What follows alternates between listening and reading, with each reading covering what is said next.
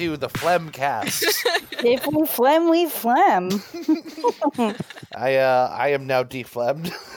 Christy, how's your phlegm? Yeah, my phlegm is non-existent for the moment.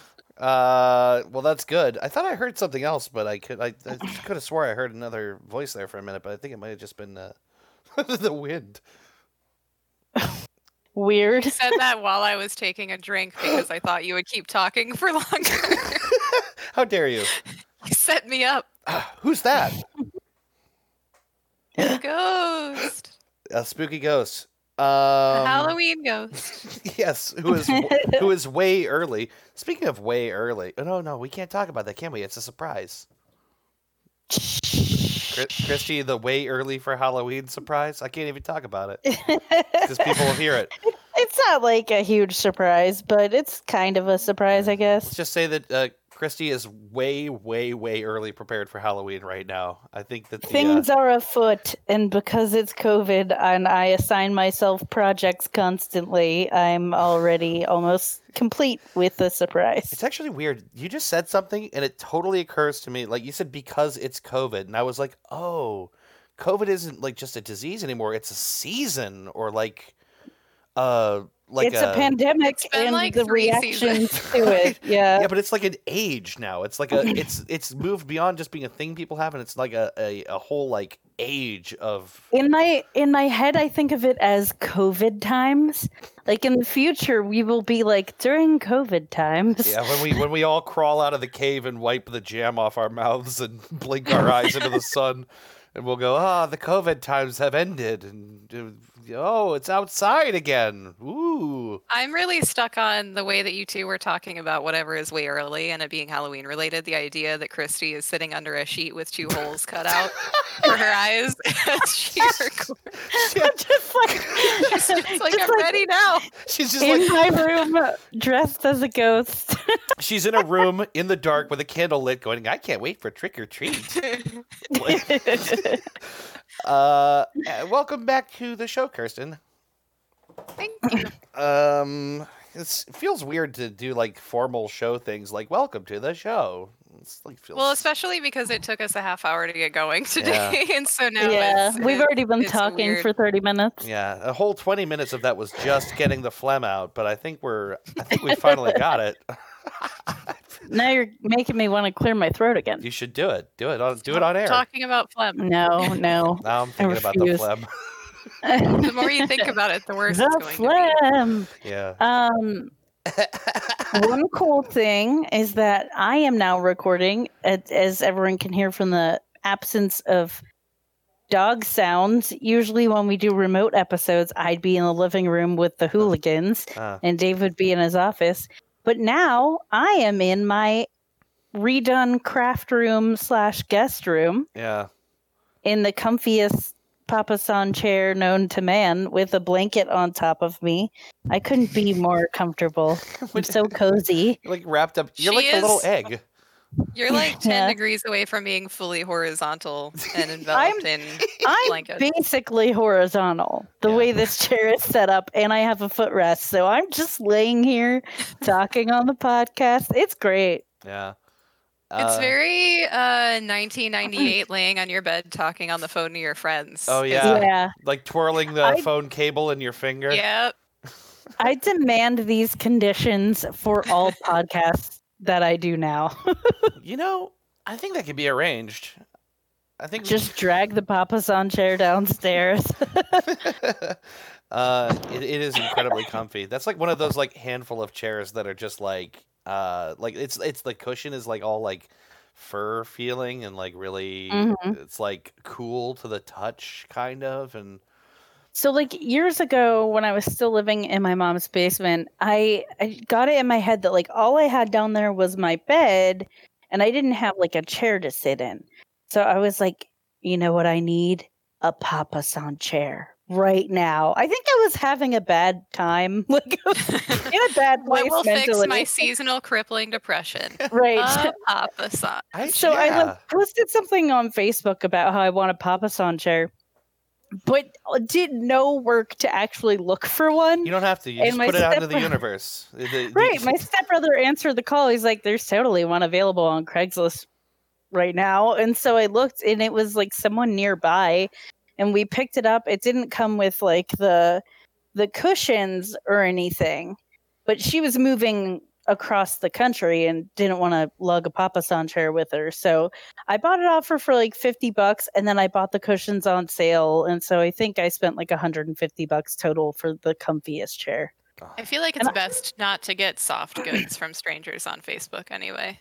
Yeah. You know, it's just anything plush and absorbent. Yeah. Whatever spills and grime and you can bug bomb a frame for a Papasan chair in a way that you can't. Yeah. Anything that can host like an army of insects in my head does. Yeah. I don't want that. And fabric holds smells and all kinds of things that you just don't want. It's like a 4-year-old blob of mac and cheese that's just like smushed into the bottom of it. Like And God forbid someone has cats that decided to pee on it, and then it's got pet pee smell and smoke smell if they happen to smoke around it once. Can you imagine the guy though that sits in that chair smoking cigars? Who even is that guy? Hey, he wears a smoking jacket. Oh, sure, definitely. And sometimes a monocle when he's feeling sassy. He's probably wearing a smoking jacket and nothing else. That's my guess. Oh, yeah. How do you wear a smoking jacket? With other clothing, typically, I think. I don't know. You're doing it wrong. I don't know. Christy is of the Hugh Hefner variety of smoking jackets, and Dave is from the like Sherlock Holmes. Yeah, right. Yes. This is all you need to know about us.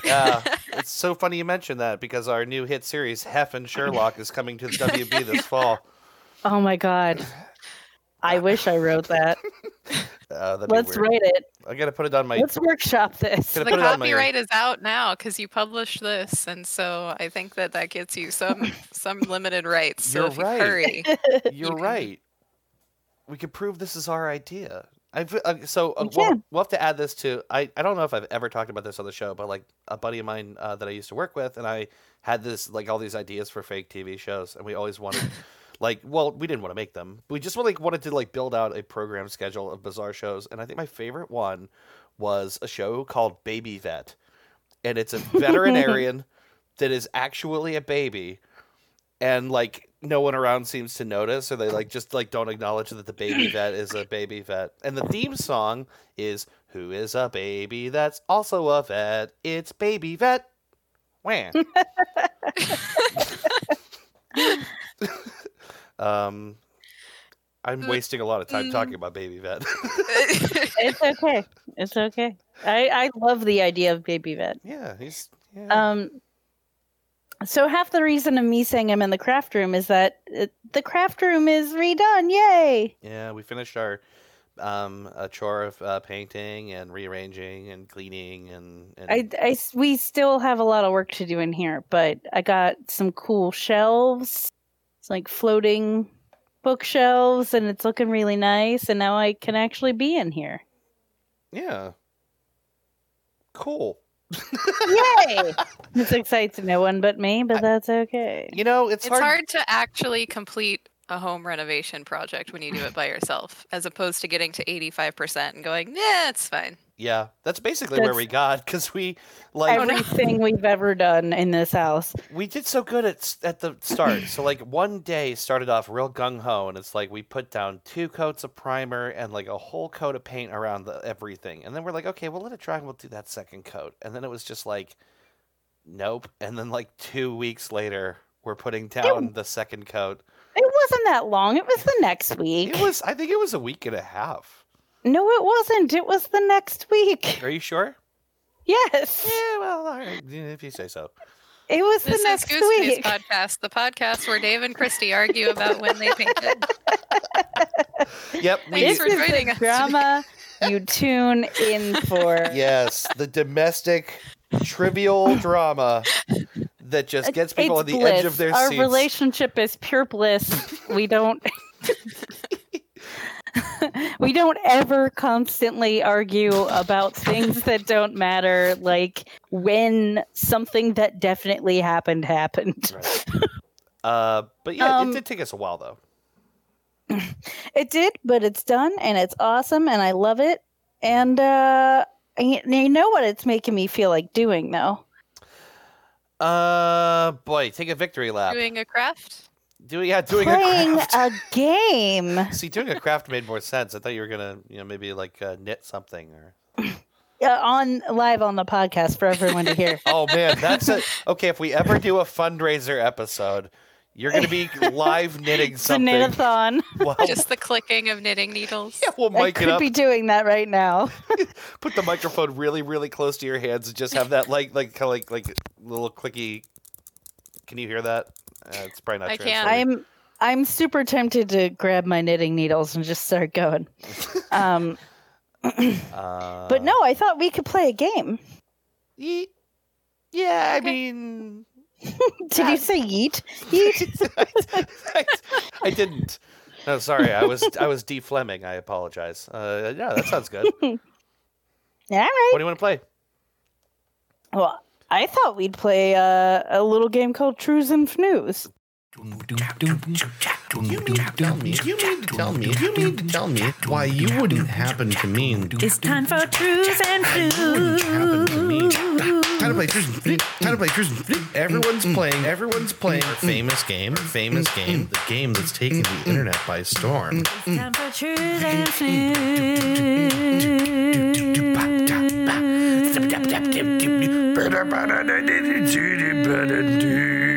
A Merv Griffin production. Boop doop doop doop. Boop doop doop doop. Boop doop doop doop. Yeah, we don't have the music on. We do this live. I have to cut that in later. No, please continue. You mean to tell me? No, Latest Dave. game. Latest game. Oh my God. We could just do it live. We've never TJ's done gonna that. have to make us a new.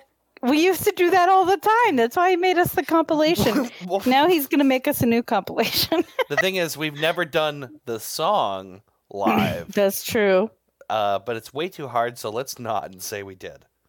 Okay. All right. Well, Christy, since you proposed the game, I think it is incumbent upon you to explain how to play the game. All right. That seems fair. I just kind of assumed you two knew how to play it by now, but No. all right. Well, Trues and Snooze is a brand new game, sweeping the nation, internet sensation, in which I give you 3 news headlines, 2 which are false or fnews. 1 is true, the trues, and you gotta tell me which is which. I think I can do that. I think I followed what you just said. It's such a new idea. I guess we'll just have to play and I'll learn as we go along.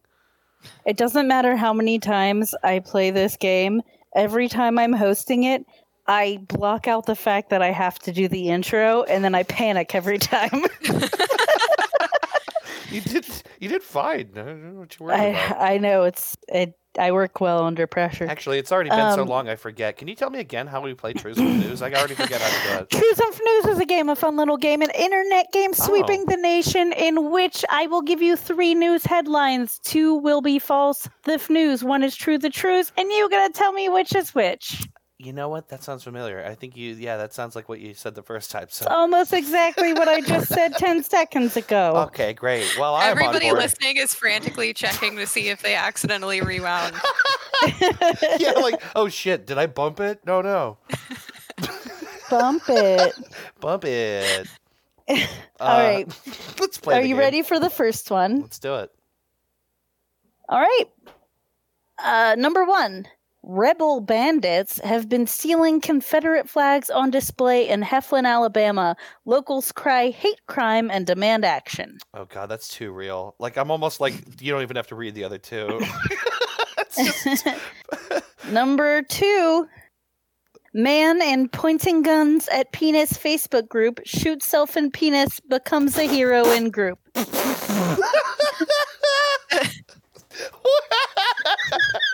That was words that I recognize. Those are certainly all Individual. words. Hold on a minute.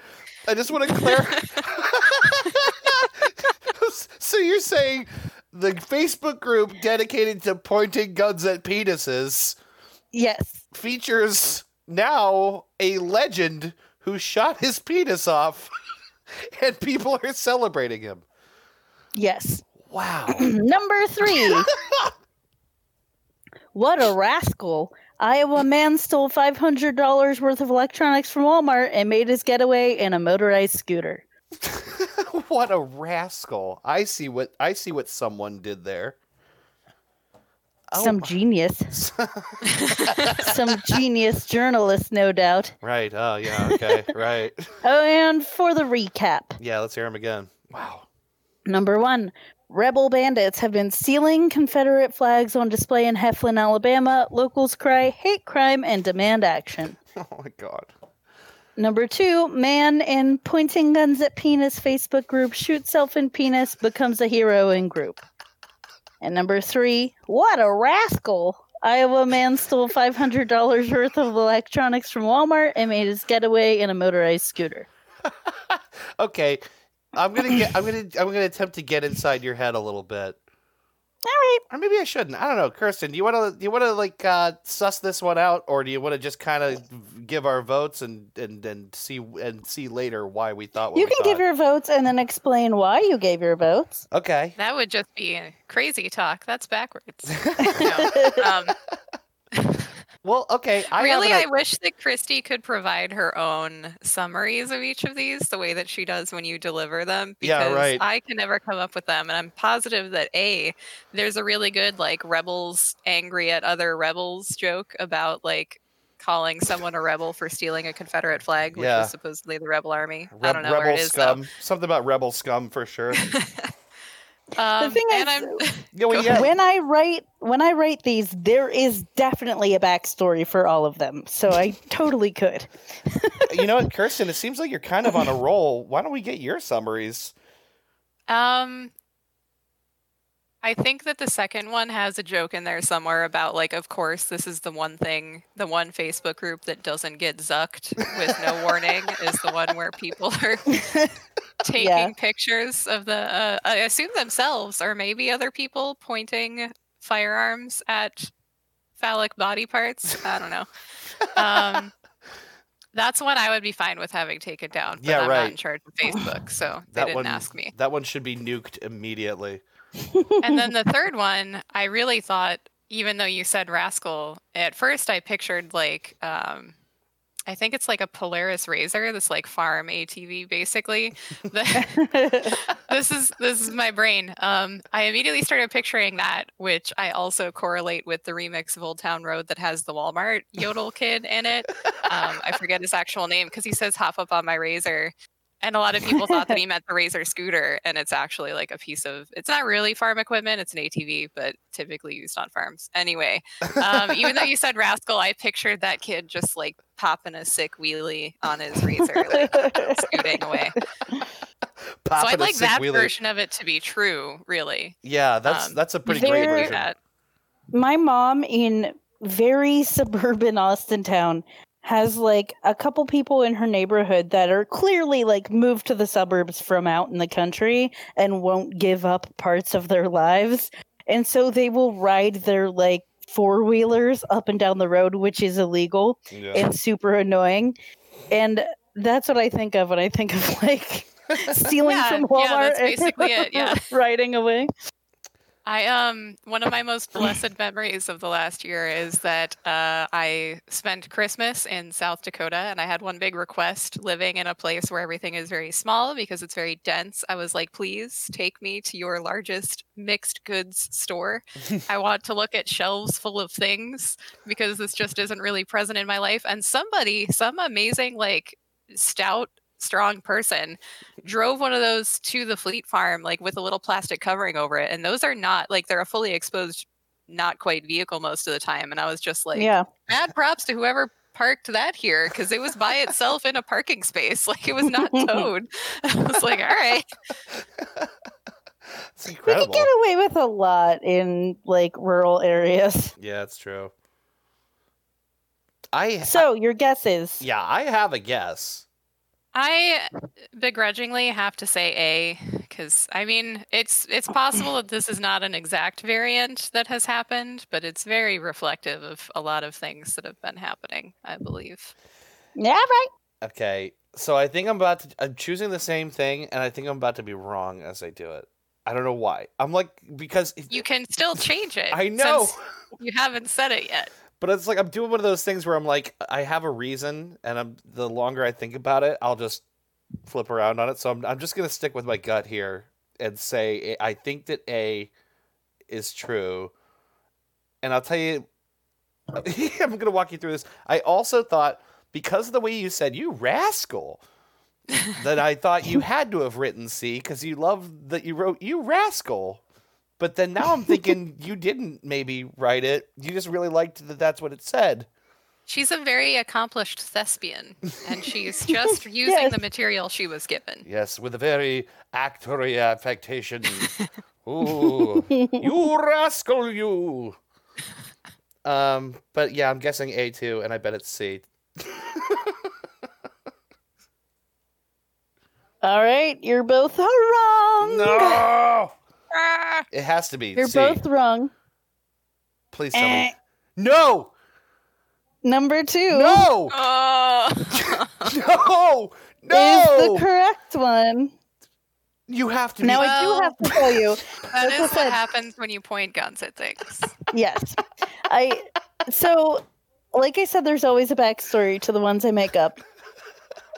Number 1, whenever I use a location, I like to use a believable location. Heflin, Alabama is a place that is one of the holdouts of the Confederate flag. And I did read an article about the guy who has a little store that has been selling out of Confederate flags after the whole Confederate flag thing recently. And he's a racist person, as one can expect, who defends his racism by saying he has a black friend, and then in the same breath saying, I don't like the races mixing, but I don't talk about that, to a reporter. Well, you just So did. that's Heflin, Alabama, but the idea of Rebel Bandits was that it was an Antifa mother-daughter team who was going around in the dead of night and stealing people's Confederate flags as soon as they put them up. You really did. You imagined people doing it. Yeah, I always have a backstory. Impeccable world building. Yeah. Yeah, I'm impressed. I play D&D. Let me get to this article about the shooting of the. You have to. Please. I can no longer wait to figure out why some man shot himself in the penis. Oh, he was pointing his gun at it. Well, yeah. I have more questions. That's basically what it is. But here, let me. Yep.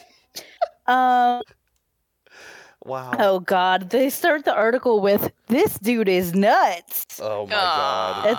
It's not worse than "What a rascal." And it says a man in a Facebook group dedicated solely to pointing loaded guns at one's genitalia. Loaded? They Shot himself. specified loaded?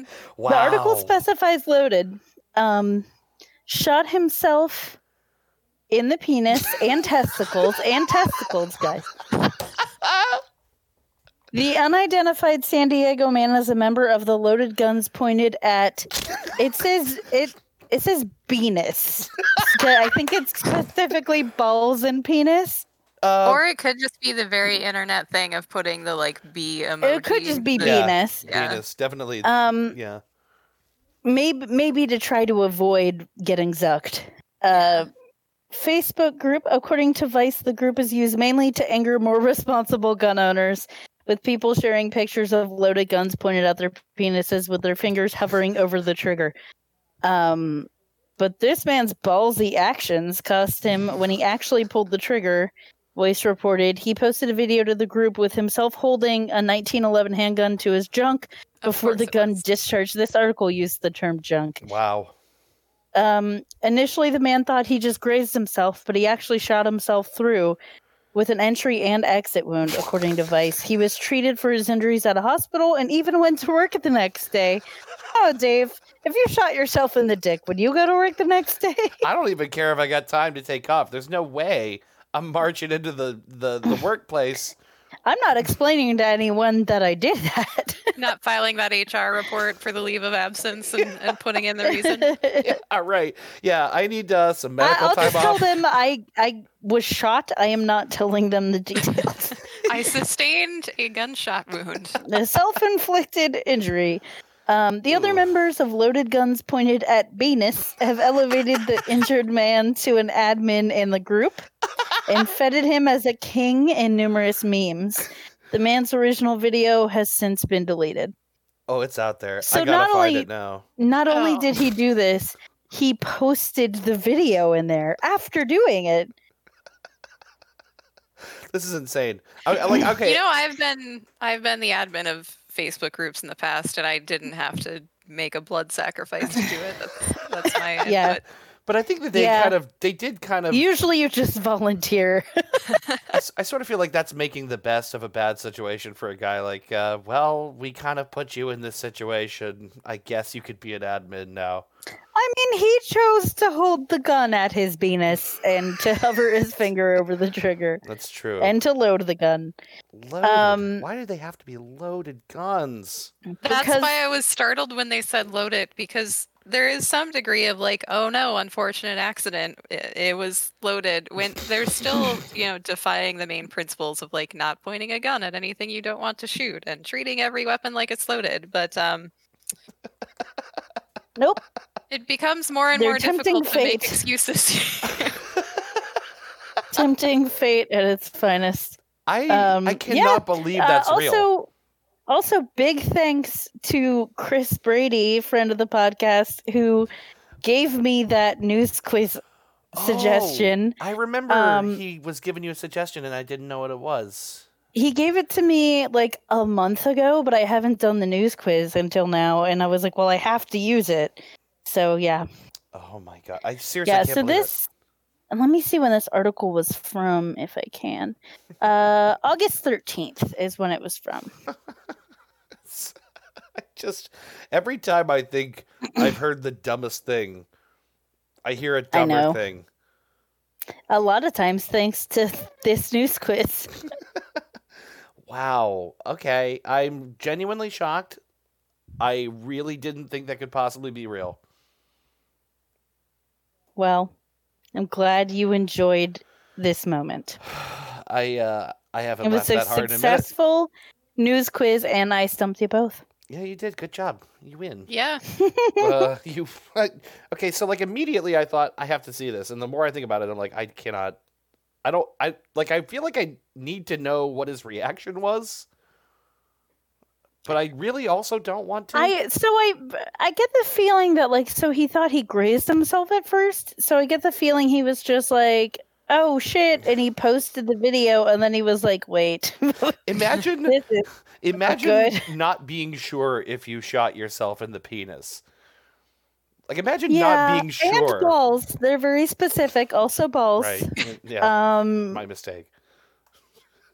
Yeah, I feel like you'd know, right? Would you know? Or is it just like pain It's not and you're like like, I don't know have- where it's coming from? Yeah. Yeah, it's not like I have extensive experience in like immediately treating gunshot wounds, but I have heard that as a pretty common, like shock is a big thing, right? And Yeah, your brain that's controls your pain pathways. And I think that maybe the strength of a pain reaction to that would be so much that maybe at first it wouldn't really kick in. Register. Yeah. Yeah, that's fair. Like you're basically overwhelmed and you're just like something's wrong, not sure where it is.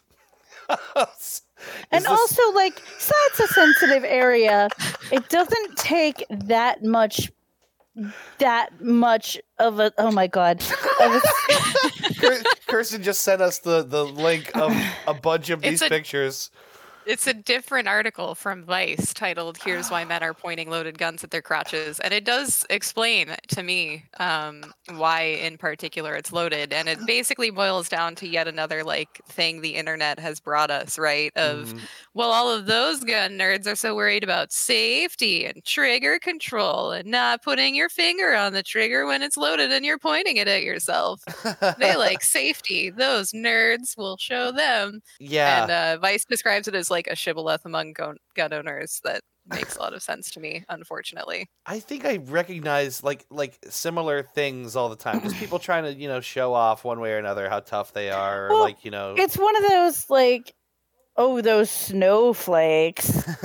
They're too worried about things kind of mentalities of well, but there's reasons they're actually this is a big deal for them, and it's that it's very easy to shoot yourself in the dick and balls if you do this. I'm just picturing what if a door knocker shows up the day you're in your bedroom taking this picture and startles you because you are but I guess I'm one of the losers that they would point a gun at themselves to own. So wow. The my thing concern is, only proves their point. There's very valid concern, and them shooting themselves proves our point. So they have it's all even. They have an in language that I didn't know about, and this Vice article points to the idea that there are subcultures, and one of them is FUDs, like FUDDS, like Elmer Fudd. And FUDs are old gun nuts who have been around a long time, and they hate the normal people. They call themselves FUDs.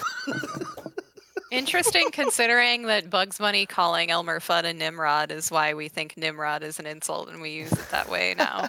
Yeah, that's right. That's I remember. I don't. What does Nimrod actually mean? I think that it was one of many. I'll Google it right now. It's a hunter thing. Clicky clack. Yeah, I forgot. First I forgot about biblical it. mention of Nimrod is in the Table of Nations, described as the son of Cush or Cush. I don't know. Depends on how 420 friendly with it you are. CUSH, grandson of Ham and great-grandson of Noah, and is a mighty one in the earth and a mighty hunter before the Lord. So that's what it was. And Bugs Bunny says, "You, Nimrod." And then everybody was like, that must mean stupid idiot. Yeah, right. Not a badass That's hunter. really funny. Like cartoons affecting language is fantastic. You Nimrod.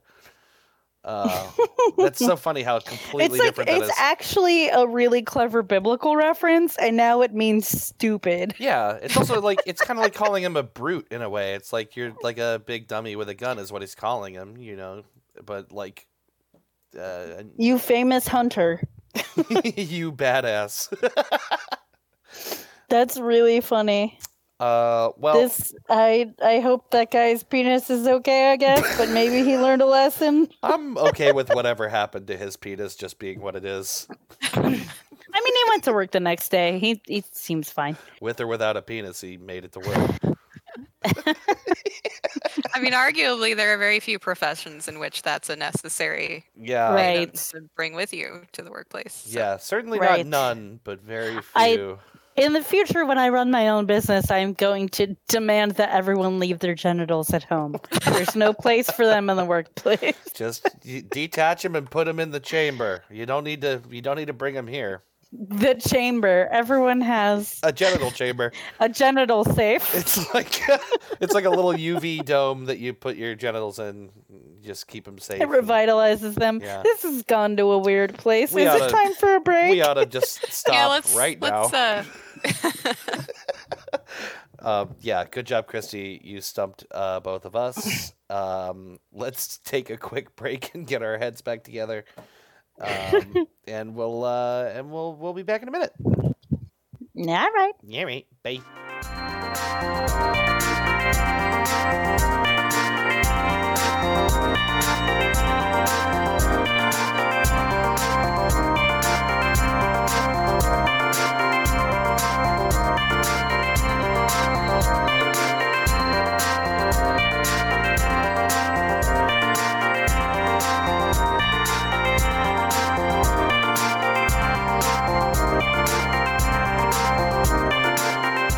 We are back.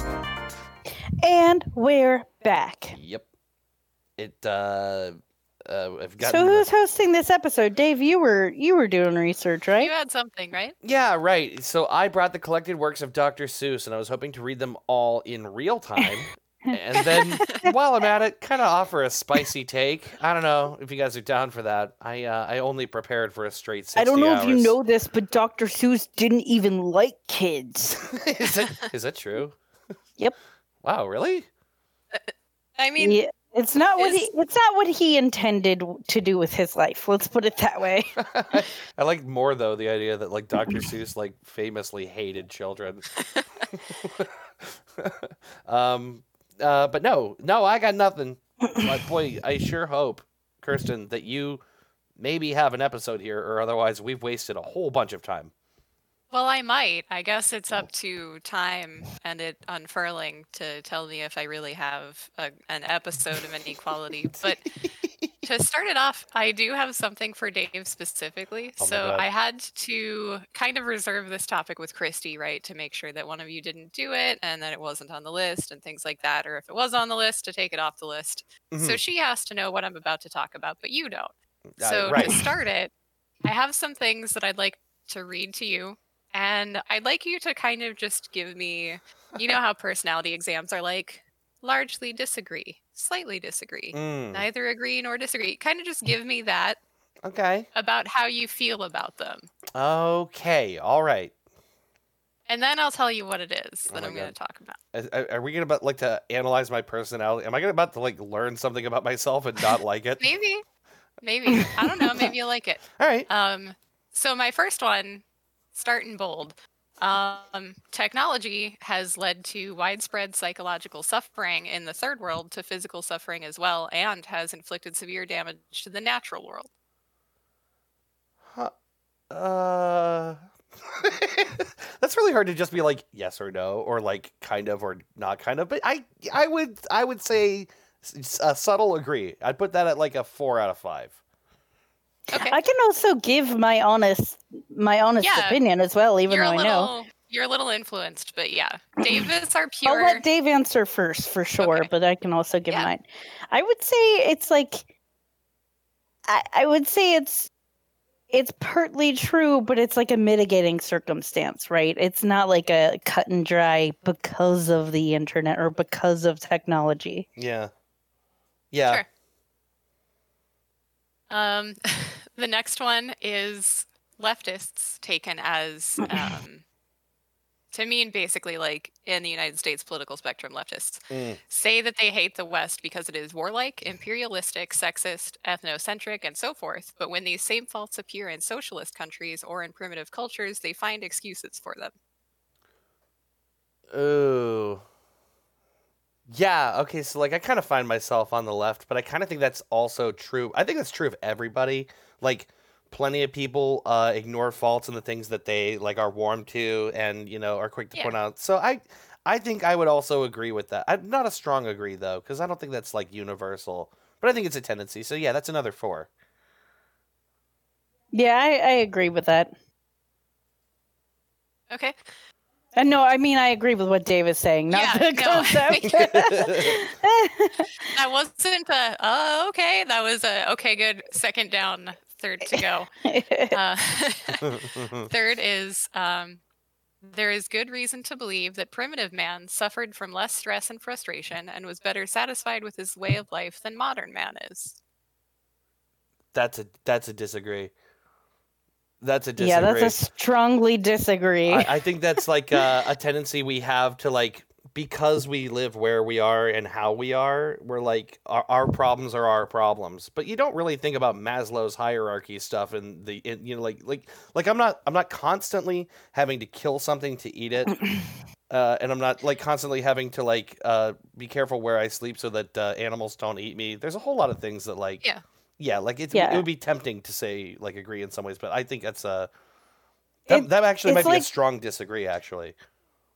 It's like this simpler life fallacy that like, oh, they only had to worry about certain things, and so the simpler life, they were less stressed. Okay, sure, but their stresses about those things were very strong. Like Dave said, like not being eaten by animals. Mm-hmm. Like I don't think they were less stressed. They were more stressed about keeping themselves alive. Yeah, and they also Do you didn't know think why that it shit was more happened. stress more intermittently, perhaps, whereas we have a lower degree of stress most days? This is me. This is not a Yeah. specific full quote. I think that's I think it's a different kind of stress and maybe different varying levels, but I don't think it's like better or worse. Okay. yeah, and I also think that like what we call stress is like a kind of like psychological pain that is like separate from like outright like terror and exhaustion and like the pain of Yeah. living, you know, like That walks me into my next one, which is a bit of a variant. The statement is, it is fair to attribute the social and psychological problems of modern society to the fact that society requires people to live under conditions radically different from those under which the human race evolved. I think that's Can you speaking say to that kind again? of the social stress. yeah. It is fair to attribute the social and psychological problems of modern society to the fact that society requires people to live under conditions that are radically different from those under which the human race evolved. This is kind of the theory of we have anxiety because we were used to being chased and now nothing is chasing us, so we never resolve it. That kind of thinking. That's an interesting question. I actually think that like sort of like undercuts our adaptability, and so I'm not sure if I totally agree, because I think that like we it's I don't know. Yeah, like yes, the conditions that we live in are so different than like what we're like biologically kind of like built for. But then like there's this sort of like plasticity of the brain where we can adapt to like all kinds of like incredibly overwhelmingly stressful situations and still find a way to like some people still find a way to just not be stressed in the middle of like really awful ways of living. So I don't know. I'm like a slight We disagree. lost Christy. Do we lose Christy? I'm She's back. Yeah, I would say it's a slight disagree. I'm not Okay. sure. I didn't have a lot of time to think that one out, but I would put that at like a 2. Okay. Yeah, I'm on the fence on that one. I Did don't you say quite you're know. neither agree nor disagree? Yeah, I'm like in the middle somewhere. To some extent, I think like yes, our responses are related to fight or flight, and because we have different like stimuli than we did before, those responses are different. But I wouldn't say that like we constantly have anxiety because we're not actually being chased and there isn't a resolution. I don't think that's necessarily the reason, but I do think it's related. So I'm just in between somewhere. I would need to nod over for a lot longer to have a better answer. Yeah, I'm asking you to give me top of the dome responses to some very complex, like psychological and sociological questions, which is fair or unfair. It's unfair of me to do. It's fair of you to have that response. Okay, last one. Freedom of the press is of very little use to the average citizen as an individual. The mass media are mostly under the control of large organizations that are integrated into the system. Anyone who has a little money can have something printed or can distribute it on the internet or in some such way. But what he has to say will be swamped by the vast volume of material put out by the media, hence will have no practical effect. There's a lot in that. I find myself like wanting to split that into 2. Yeah. Like freedom of the press having an advantage to the individual seems to me to be like a strong agree, like or a strong disagree. Like I feel like freedom of the press is a freedom of speech, and a freedom of speech that is like universal is of massive value to everybody. But I do think that not everyone's speech is equal, and when it comes to yes, almost all of the large media that we absorb, they have an angle. Well, yeah, they're the ownership over the production of that media means by necessity that like it's someone's speech made very loud and magnified, and of course the little voices get lost in that, right? But okay, so what's the there's so many things in that question. that I don't know whether I end up landing on. I guess I kind of somewhat agree. Like I disagree with the at the beginning that it's not of much value to people, but I agree that it benefits the individual less than it benefits the moneyed interests that produce the largest, media voice. They get the most out of it. I think that with the way the internet is now, that it changes the dynamic of this question a little bit, because we have seen like small voices that are very loud go viral, so like they're heard in a way that's true that they couldn't have ever been heard before, and that isn't always a good thing, but I think that there's more of a likelihood for that to happen, for the smaller faction to ring louder than ever before in history. And so it's like a weird, it changes things a lot. But how would your answer change if I asked you to consider this with the state of the internet circa 1995, when we had things like bulletin boards, we had forums? You could certainly post things publicly on the internet, but I would agree with Google it indexing more. wasn't that great. I would agree with it more in 1995 than today. I agree. I think that in like the last 15 years, 25 years. My God, what year is it? Yeah. Yeah, in the last 25 years, I would agree that I think that like social platforms grant the possibility for a very small voice to gather like a lot of momentum. And so in that way, things are possible that would have been much harder to accomplish through like traditional media or press, right? Yeah. So I guess I would lean back slightly on that and be more inclined to I would definitely agree more than now.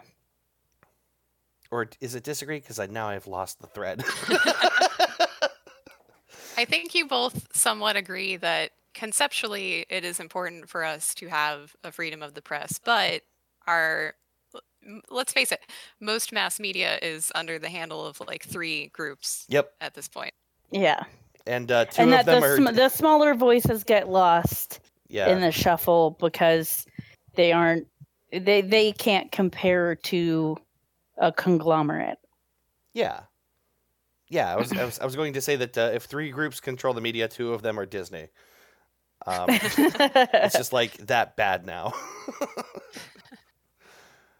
So the reason I asked how your question or how your response to the question would change if this was talking about the internet of 1995 is that these were all taken from something that was published by the Washington Post in September of 1995. And in particular, that last quote was the lead up to the explanation to why the Unabomber stated that he sent packages containing explosive devices to people over the course of 17 years.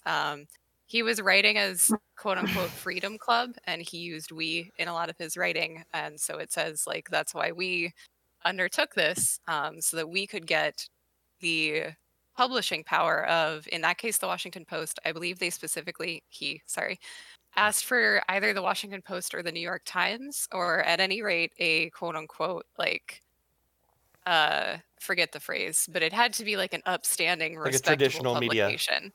Yeah, Penthouse actually volunteered to publish it, but Kaczynski replied that that would not quite be enough, and that he would not promise to immediately stop the bombing campaign in the way that he promised he would if a major publication that is respectable published his work. I have to ask you, how am I doing on the Kaczynski index? Like, what? How much of a Unabomber am I? That's so I wasn't really trying to be, I was trying to be a little bit cheeky with this intro, because I guess my take for this episode is that I feel that we spend a lot of time in the true crime realm. If you listen to true crime podcasts or read true crime books, or even a lot of the main news coverage of the Unabomber as a concept, as a wave of things that happened, really presented him as like somebody went on a bombing spree and then made the Times or the Post publish a rambling manifesto that's the delusions of a paranoid schizophrenic, and he never would have been stopped. His reign of terror never would have ended had his brother not turned him in a valiant display of noble activity. And I want to again step back and say, like, I'm not trying to be glib. I'm not trying to be like an apologist about the things that happen. Ted Kaczynski, and I'm going to call him Ted because his brother has also written a book and his father's name is also Theodore. So like, yeah, using Kaczynski is kind of vague at this point. I'm not trying to say that we're buds. I have not sent him any letters. But I'm going to use Ted because it's the most unique identifier that can be used here. So it kind of sounded like we're going in a pretty pro Unabomber direction. I don't know. Answer the question. No, I'm just kidding. That's yeah, Ted. Got it. Well, I think I get what you're getting at, which is like we really have a way of like writing people off as monsters who do really bad things, and it does us a disservice because it's like they're not. If you think of someone as a monster, you're dehumanizing them, and it's easier to dismiss them and be like, well, I could tell he would be a bad guy because he's just a total monster, instead of like, this is a real human with some issues, but some of the things they say are valid, and he has valid concerns, and like obviously did wrong things. But you can't just write someone off as a monster because you're not actually addressing the problem then. Yeah, and I had wanted to talk about this on the podcast for quite a while, which Christy knows, but I kept wrestling with the concept of like, is it appropriate to spend an hour talking about like why the Unabomber had some points? You know? No, you know is what? it necessary to add this? Go ahead. I was just gonna say, I think it's perfect for this show. We dig into a lot of people that like we are not completely on board with, but we like find something. We try to find the humanity in stories that sometimes seem like incredibly black and white. I think that kind of nuance is appropriate for this show. Yeah, and the thing that pushed me over into actually committing to do it and to do some reading and do some work is I was listening to the backlog of the podcast You're Wrong About, since I've been working at home. Great podcast. For 6 months. Yes, it's excellent. And in particular, in the DC Sniper episode 3, I think they did a 4-part, 4-episode span on the DC Snipers. Sarah, one of the co-hosts, talks about how true crime has a lot of genre expectations and it has a lot of tropes. And one of them is, and I noticed this, but I didn't really notice it until she put it into words. True crime isn't really coded as being depressing, right? It doesn't bring you down by the time you get to the end of a podcast or a book. It's more like they're sad because you're sad along with the victims or the victims' families, these things that happen to them. But then you also see throughout his presentation, like the sweat on the brow of the investigators as they work very hard. And then they catch the person that's doing it. And then there's this release of all the sadness and stress because it's over. And we're like, well, it's like a happy ending, even though like no one really wins there. Right. And she goes on to say that the explanation of the killer's motive is usually either incredibly reductive or they're like, well, he's a mystery. Guess we'll never know. Like somebody terrorized Seattle for 5 years. Who could have? I don't know. Yeah, but like Ted Kaczynski is much more complicated than that for sure. Yeah, she goes on to say that this is later in the episode. We have kind of an idea, and I very much agree with this. We have this idea as a society that to understand the position or the humanity or the background or the intentions of a person who commits crimes takes away from the tragedy of what they've done, the tragedy of, you know, deaths or even just like thefts or assaults or things like that. And she asks, do we really take a death more seriously, or empathize or mourn something more effectively if we say like, and then he killed her and I bet he liked it and he never felt bad a day in his life and he loved going on murderous sprees.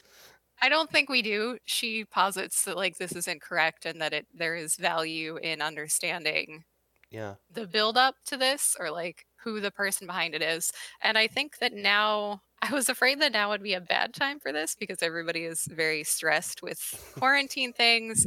Lots of people are out of work, things like that. But I wonder if this is an excellent time to talk about it because finally, in my opinion, there are a lot of conversations being had on the topics of like, is our system in place to really do a good job of preventing and or investigating crime, or is the system kind of showing up afterward and saying, well, they must have been a terrible criminal, it's fine that the cops shot that person, they shouldn't do crime. Yeah. No, I think you're right. Like, there's a ton of conversation about this happening right now, and like, to the extent, obviously, that like a large number of people are calling to defund police as a response to like how badly policing seems to be going. So I think it's not a bad time to like talk about things like this with some degree of nuance. Right, and I want to be clear, I'm not drawing a line between like the murder of unarmed Black people and Ted Kaczynski. He did kill 3 people. He harmed a lot of people over the course of 17 years. I don't want to minimize this or compare it to somebody who's wasn't doing anything at all. But I do think that we can have both things in our mind at once, and we can look at it. The problem is related, which is like dismissing criminals completely and dismissing victims of police violence completely, even when they're completely innocent because the police said so, and not actually looking into why things are happening and the systemic issues involved and what we can actually do to address those systemic issues instead of what we've been doing, which is the system is fine. Yeah, and in addition to talk about the systems that, if somebody has committed a crime, potentially are involved in them choosing to do that, right? Yeah. I think that for a large part of my life, I was just like, well, if you did a crime, like, you shouldn't have done a crime. Suck it, whatever. But then at the same time, we can all watch Aladdin and be like, but he stole bread because he was starving. Right. He shouldn't get his hands cut off. Life is very, as much as some people want to think of it, life is not black and white, and people do things for a lot of different reasons, and the reasons are important, and our justice system doesn't always consider the reasons. And like, something like Aladdin, stealing is bad, but also you don't want to die, or you don't want your family to die, or your pet monkey to die, or whatever. Like, there's more nuance to life than this is wrong, don't do it. Oh, whoops, you did it, and now you have to be punished. I think a lot of our systems are very broken, and we tend to like to view things in a very simplistic way. And I'm all for discussing things in a more nuanced way. Yeah. Also, frankly, a little bit of this podcast, I think, I mentioned this to Christy, is just me being very defensive about people who skipped grades as children. Oh, yeah. You said that you had listened to someone else's discussion of this, and they like made a blanket statement about I don't think we need to name grades. We don't have to name them here. But within the first 2 or 3 minutes of one, it was like, and this is something I've noticed about podcasts that discuss Ted Kaczynski conceptually, is that it seems like they either A, start by doing a rundown of all of these crimes, and they're like, it all started when this security officer picked up this package and it exploded. And then they talk about all these gruesome things. Mm-hmm. And then they talk about how the investigation was the longest and most expensive investigation the FBI ever had. And they might not have figured it out except for his brother. And I'm like, okay, record scratch, freeze frame, kind of the FBI's job. Like, yeah, yes, clearly we're talking about how big this one was, but that is what they exist for. And this is an issue that I had. I used to work at an employer where I was a salaried employee, we did all of our projects as fixed bids, so the client only ever paid a certain amount. But I would still get chewed out if my investigation took longer than like the made up, in my opinion, hourly billing rate that was assigned to me. And I was like, but none of these numbers matter. Like everybody at the FBI is a salaried employee. Just my weird tangent, one of many for today. Or they start out by talking about like he was a child and he skipped grades, and then somebody's like, why haven't we decided that this is bad and every kid that gets moved up a grade turns out to be an insane person? What the and hell I'm is like, that? I'm Like, right that's here. That's a shitty take. You know, as far as I know, you've never murdered anybody. And if You're you pretty did, well adjusted. if you did, you would never tell us. We would never find out Knock about on it. wood. I feel like I have a 100% no murder rate to date in my life. Try to keep up that no murder streak. So for maybe a little more context for listeners, I met Kirsten in college. I think I was a junior, and you were coming in as a freshman, and you were a young freshman because you'd skipped a couple grades. And I knew that we were like, there was a student who was coming in who had skipped grades, and I knew it was either you or your roommate. And you are not the one I guessed was the young one. I will just say that. But you're fine. You're not like. I just think even making that assumption is so bizarre to me. I've never once made that assumption about someone who skipped grades. Yeah. I've known a couple, but that is not ever a conclusion I've jumped to. It's particularly interesting to me that this is specifically what people I've heard choose to pick on, because there are a couple of other things that happened during his lifetime and in his development that I think are much more significant. And yeah, I've definitely heard a few times the skipping grades thing as like, well, we should just never do it. Like, give them more homework. They shouldn't be allowed to skip because clearly they become maladjusted. What a weird thought. Yeah, I think there are reasons that skipping grades could be very difficult for a kid. But I don't think that it's, as a blanket statement, it's going to cause kids to be maladjusted. Yeah. So full disclosure for the listeners, I went to college at the same age that this guy did. I was also packed up and dropped off without a driver's license. There is one pull quote that appeared in one article and then gets repeated over and over and over in like second and third level documents about Ted Kaczynski, where it's like, they packed him up and sent him off before he was ready. He didn't even have a driver's license. And I'm like, yeah, I had my learner's permit. Like I needed to hold it for another like 3 months, and then I got my license, and it was fine.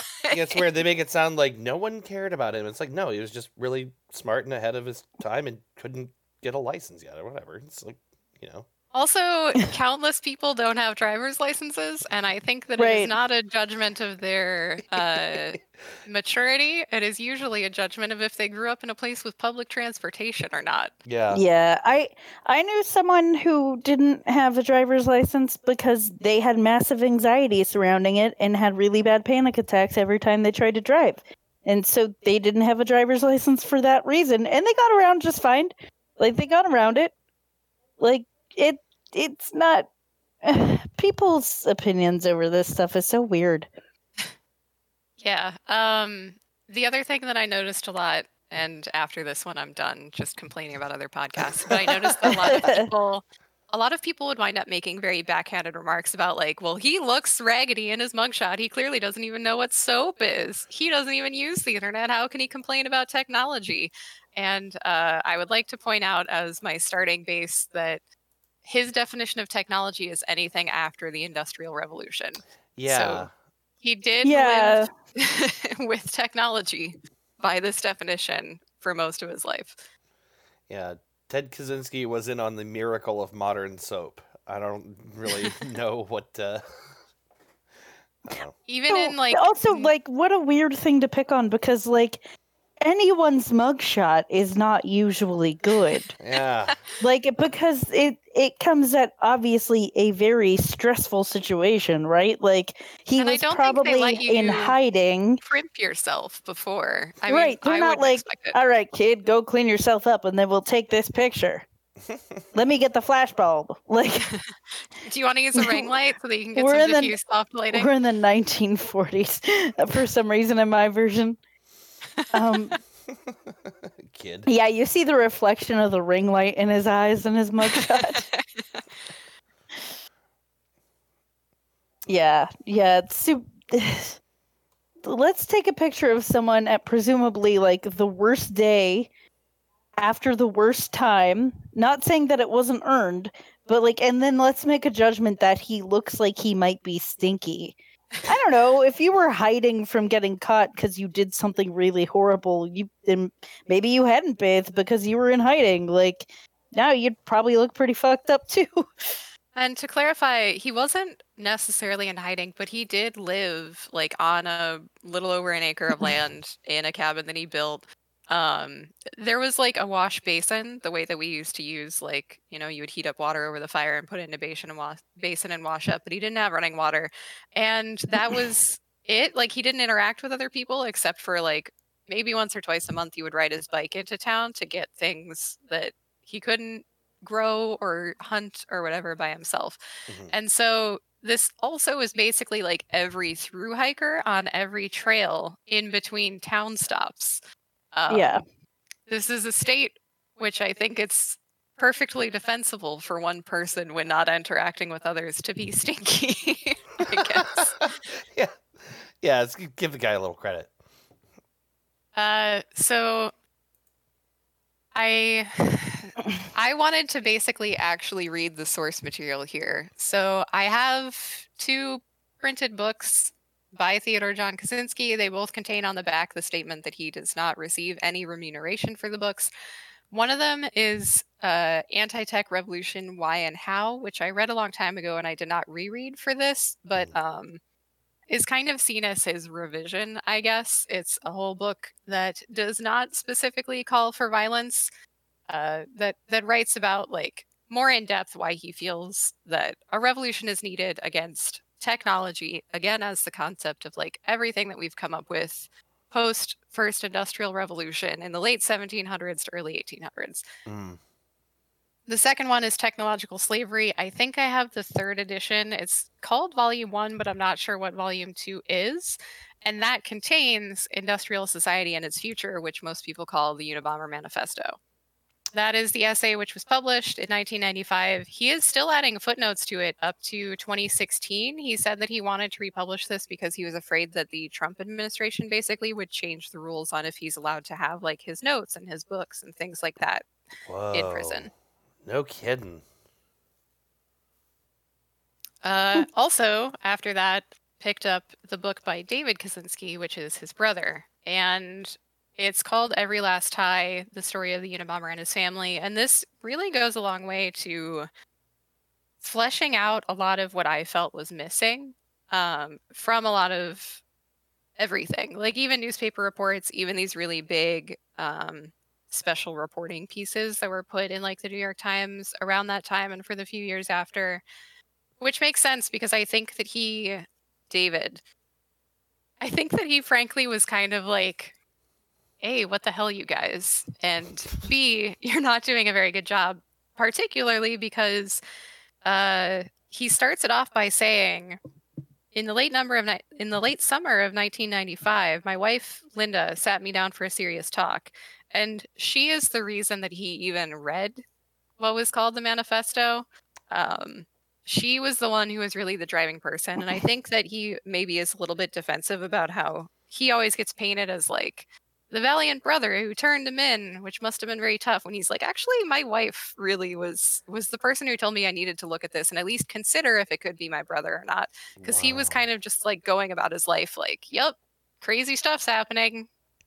Stuff in the news, a whack job, ghosting stuff. And it like hadn't really occurred to him until his wife was like, hey, this kind of sounds like maybe your brother? Yeah. Wow, okay. That gets left out. Well, and for also, sure. I mean, if you're not picking up the Washington Post, like, are you going to go get it to read this thing? Are you going to assume that you know who it is? Right.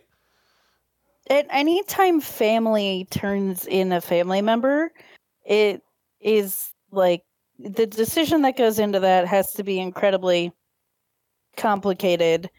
And it doesn't matter if it was his wife bringing it to him and being like, oh, hey, this sounds kind of familiar, or not. I'm thinking of another case in which a daughter turned her father in, but it's an incredibly complicated decision, but it doesn't necessarily make him a hero. It it was a shitty situation and a shitty decision that they made as a family. Right, and this includes their mother. Their father was deceased at the time already, but the other component to this is that nobody was supposed to have ever known who turned him in. The FBI promised them full anonymity, and within a day or two, there had been a leak which has never been figured out who the leak was. Oh, jeez. And so their name, was in the news. Oh my God. Next day, and you just went through all of this very difficult decision making about maybe this is my family member. I need to say something. And he, rounded up a lot of letters that had been sent to him and their mom by Ted and, let agents come into their home and look at everything. And then, they say, okay, also, great.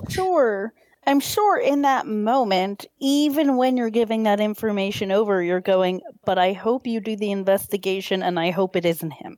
Mm-hmm. It's not like they went into it going, I'm 100% sure it's him. Here's everything. Lock him up. It's like, if it is him, I don't want it to continue, but hopefully it's not.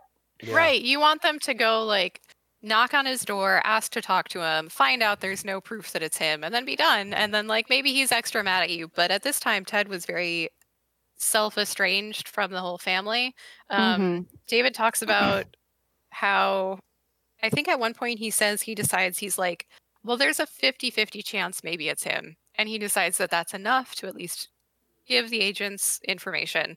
And he talks about how he was very worried because this happened after both Waco and Ruby Ridge, and Janet Reno was still in her position, which I forget exactly what it was now. She was Attorney General, I think. Yeah, I think so. And he was picturing my brother lives in a cabin in the woods. If they roll up with automatic weapons screaming for him to come out, and it's not him, or even if it is him, so it could much end stress badly, even if it's not him. And in fact, I would argue that there was historic precedent that this had ended badly when the federal government did things like this in the recent past. Yeah, very well. Was this post Waco? Was it Yeah. Okay, well then, yeah, pretty fresh reasons to take it easy on this one. Yeah. Yeah, very valid concerns. Yeah. The reason I brought this up is that I wanted to add that one set of their grandparents actually lived in Zanesville, Ohio. They were their grandparents were Polish immigrants to the U.S., and so one half had been living in Zanesville, Ohio, which I thought you would find interesting. Yeah. And the other half, and where Ted eventually grew up, was around Chicago. I think somebody has mentioned this. I know it's a little bit humorous how many of my recent conversations with different groups of friends have been about the Unabomber, but somebody suggested that his father was a sausage maker, which was true, at least for a point of time. So you have this picture of a working class family, pretty recent immigrants to the United States. And in particular, David says that their mom really pushed you boys are going to get educated. You're going to go to school. She would take them to museums, to zoos. Always really wanted them to be, I guess the dream, right? Yeah. And maybe this is another instance of me identifying too much here, but I feel that was my thing, was well, we're working our jobs and they kind of suck, and you can do something that isn't just being a working class person with a blue collar job. And I say that with all the love in the world for working class people and blue collar jobs as well. Right, but parents always aspire for their kids to do something, whatever that is to them, that is bigger or better or beyond, or somehow. Parents always want their kid to take over the world, don't they? I mean, Yeah, Right. I think every decent parent has that idea of like, I make sacrifices in my life so my kids can have more than I did.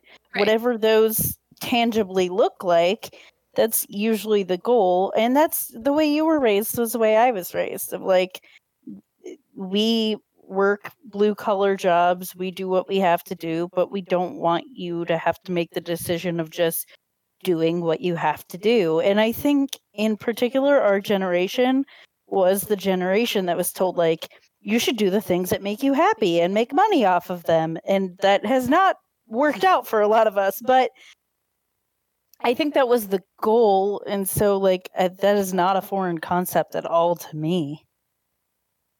Yeah, and I always think about I was at my first white collar job, like desk job, when standing desks became a big thing, and suddenly all these people I know from work or from like my work sphere, I guess, are extolling the virtues of standing desks. And I'm like, literally the whole point of me going to college was that I could sit on my ass and do a job that I didn't have to physically labor at. Like, what are you doing? Yeah. No, I don't want to stand all day. That was the point. I've done all my standing. It's time to sit. You know what sucks? Standing for 9 hours in what are they? Shoes for cruise, non-slip, black-soled sneakers. Yeah, standing sucks. There's a reason we have the chair, damn it. I shouldn't disparage Shoes for Cruise because those were like the nice ones. I was in the like Walmart $8 non-slip sole shoes. Anyway, stinks. Yeah, I refuse to do a standing desk, but anyway. Not my current job, but my last job, we didn't technically have standing desks, but they were really high, like counters. And so I had a job where I could sit, like my particular role. And so I could either stand, because I am the height that I am, I'm short. I could either stand comfortably and do my job, or I could sit in a very high chair and do my job. And sometimes the chair would make my legs fall asleep if I sat in it too long. So sometimes I would stand, but I usually sat because sitting's more comfortable. Well, this is our complicated essay on sitting and standing. It's my hot take. Well, I think that everybody on the pod like can relate to this background that's presented by David in his book. Kind of this Midwestern, like, families busting ass, frankly, and wants their kids to do more. And this is something that Ted a little bit talks about, kind of with like an angry look back. And I will say, a lot of Ted's writing, in my opinion, is pretty defensive. And it feels like, and his brother says this, he was a person who really internalized things. And I do think if you add that into the mix with like literally not seeing any other humans for 3 weeks at a time, he probably stewed on a lot of things. And so he interpreted his parents kind of pushing him into like science, math, engineering as a pretty bad thing. And he rails about like, we keep pushing kids into engineering so that they can like build more and better things, and we never ask if a teenage boy wants to be doing science all day. And I'm like, you kind of have a point. I think you're a little angry. No, that's really, what's so interesting about that though is like, that's exactly what the butcher's boy is going to say too, is damn it, my parents try to push me into this butcher thing. Why can't I go out there and build a rocket ship? Like, it just strikes me that everyone's going to find no matter where you are in life, someone's going to find the thing that they resent having been pushed into, if that's how they are. If someone's pushing you in a direction, there's an instinctive part of all of us that's like, but no, don't tell me what to do. It's just very interesting. And I think that's... Without a sounding board, like if he was close to his brother and had a conversation like, the parents pushed me into this and I didn't want to do it, and his brother could be like, yeah, it's shitty, but like they meant well. It can tamper down that little nugget of like hatred that grows when you have no one to talk to about stuff. Yeah, and I bring that up in part because I think it's a good illustration of what I'm trying to say here, which is not like this was all fine, this was all normal. I certainly think his behaviors were pathological. I certainly think that a lot of his mindset was not great. But I guess I'm not willing to throw out the whole thing. Like, it's brought up repeatedly, including in his trial, that some people who evaluated him felt that he might have paranoid schizophrenia, or that he might have paranoid ideation. To which I would point out, I think there are a lot of situations in life where people have seemed very paranoid, and then it turns out that, like, I don't know, there was like government surveillance on people like MLK Jr. or MK Ultra did happen, and things like that. Yes, paranoia does not necessarily mean you are afraid of things that do not exist. I mean, often, but not always. Right. I bring up MK Ultra in part because, so I mentioned earlier that there are two things that I do think that likely contributed to something in Ted's development, like, kind of going wrong.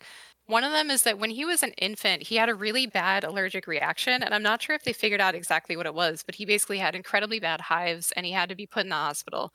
And at the time, which I think was either the 40s or the 50s, the 40s, it was kind of the approach to medicine where it's like, parents are meddling, nobody needs interaction. I think now we have a little bit better grasp of like human interaction, and talking is good, especially for babies. Yeah.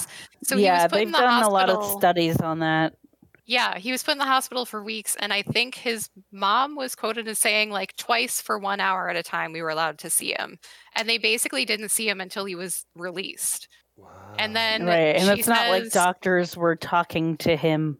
Oh no, as a baby, he was put in one of those little baby boxes and probably pretty much left alone for a while. And I think of A Quiet Place when you say baby box. I don't know if you've seen that movie, but Dave knows what I'm talking about. I haven't. I was just thinking of those, like, the clear things that they like put babies in for their jaundice treatment. Yeah. Little UV boxes for little UV babies. Gotta get that tan. That's why we do it, right? We only bring back home the tannest babies. Yeah, we give every baby a little glamour tan. And they're going to be in a lot of pictures soon. Do one of those suntan tattoos with a little like heart. It's like a free service the hospital provides. Are you going to bring home an unglamorous baby? No thanks. God, there's a novel in the works in my mind in which this is a thing. Anyway. But yeah, David and I think at least one other source cite a conversation with his mother where she talks about how they would just like carry him around. Okay, so he was 9 months old. The quote from David's book is, "In those days, hospitals wouldn't let parents stay with a sick baby, and we were only allowed to visit him every other day for a couple of hours. I remember how your brother screamed in terror when I had to hand him over to the nurse and she took him away to another room. They had to stick lots of needles in Teddy, who was much too young to understand that everything being done to him was for his own good." And she talks about how when he came back, they would carry him around and like hold him a lot, and they would try specifically to get him to smile back at them. No, to try to get reactions from him as an infant that he had before he left. Because you know how you see a baby and you're like, "Hi, baby," and you do the voice and you do the face, and they're like, "Smile, smile, smile, little baby gums." He wasn't doing that, and I think that that's incredibly significant. And I think that we have a body of other psychological work in talking about like quote unquote feral babies, or babies who were in like orphanage settings that didn't get any interaction, and they frequently never socialize and develop like social interaction and reactions to human emotions with other people in the way that babies who didn't have that happen to. So I think at that age, like human interaction is incredibly important, and his case is like it's a little different because a lot of times it's like they find a child who didn't have any human interaction at all, and so it's not the best comparison, but the fact that he wasn't giving reactions he was giving before is pretty bad. Yeah, my jaw dropped when I was reading that, because the significance of like an infant not mirroring an expression is huge. Yeah, it's like very innate to them. It's very creepy that it just like stopped. Wow. So yeah, I think that's a big one, and I feel like it gets brushed over very quickly in a lot of other media. The other one is at Harvard, and this is the one that I was bringing up MK Ultra to talk about. Mhm. And this was incredibly difficult to find a lot of data on. David describes it as the Harvard study my brother participated in was called Multiform Assessments of Personality Development Among Gifted College Men. It was overseen by the noted psychologist Henry Murray, who during World War II worked for the Office of Strategic Services, which later became the CIA, where he developed methodologies for interrogating prisoners of war. Oh my god. So, a ton of the records relating to this are either no longer being furnished on request because the media got wind of it and they said, no, you can't just pull records of people in psychological studies. Like, you can't, which kind of fair. Mhm. Yeah. Would love to see the original documents myself, though, if Mhm. anybody has a connection. And in David's book, he says, like, most of the records are destroyed or lost. There's no direct evidence that the Murray experiments were funded by the CIA. However, it is clear my brother was a guinea pig in an unethical and psychologically damaging research project conducted by a team of psychological researchers who used deceptive tactics to study the effects of emotional and psychological trauma on unwitting human subjects. Now, Ted was a minor. And so they got a consent form from Harvard saying, hey, like, we'd like to do some psychological research. Ted wants to be involved. And his mom says at the time she was happy to do it because she thought he had some adjustment issues and was like, a nice psychologist would be great for him to talk to. Oh no. And I Ugh. did some digging. And so I found out that that reference to talking about interrogating prisoners seemed to be taken from a biography that was done on Henry Murray. I found a copy of that, and I thought for sure I found like the motherlode of interesting information. And I will say it's interesting, but not necessarily relevant to what I'd like to talk about. Apparently, so the focus of this guy's biography is not really that much on like his psychological work. It seems to be largely about how he wanted to write a biography of Melville, like Moby Dick Melville. What? Yeah.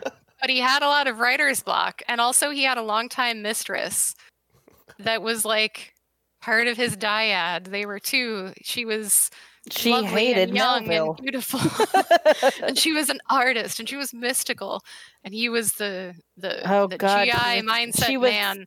She was the manic pixie dream girl.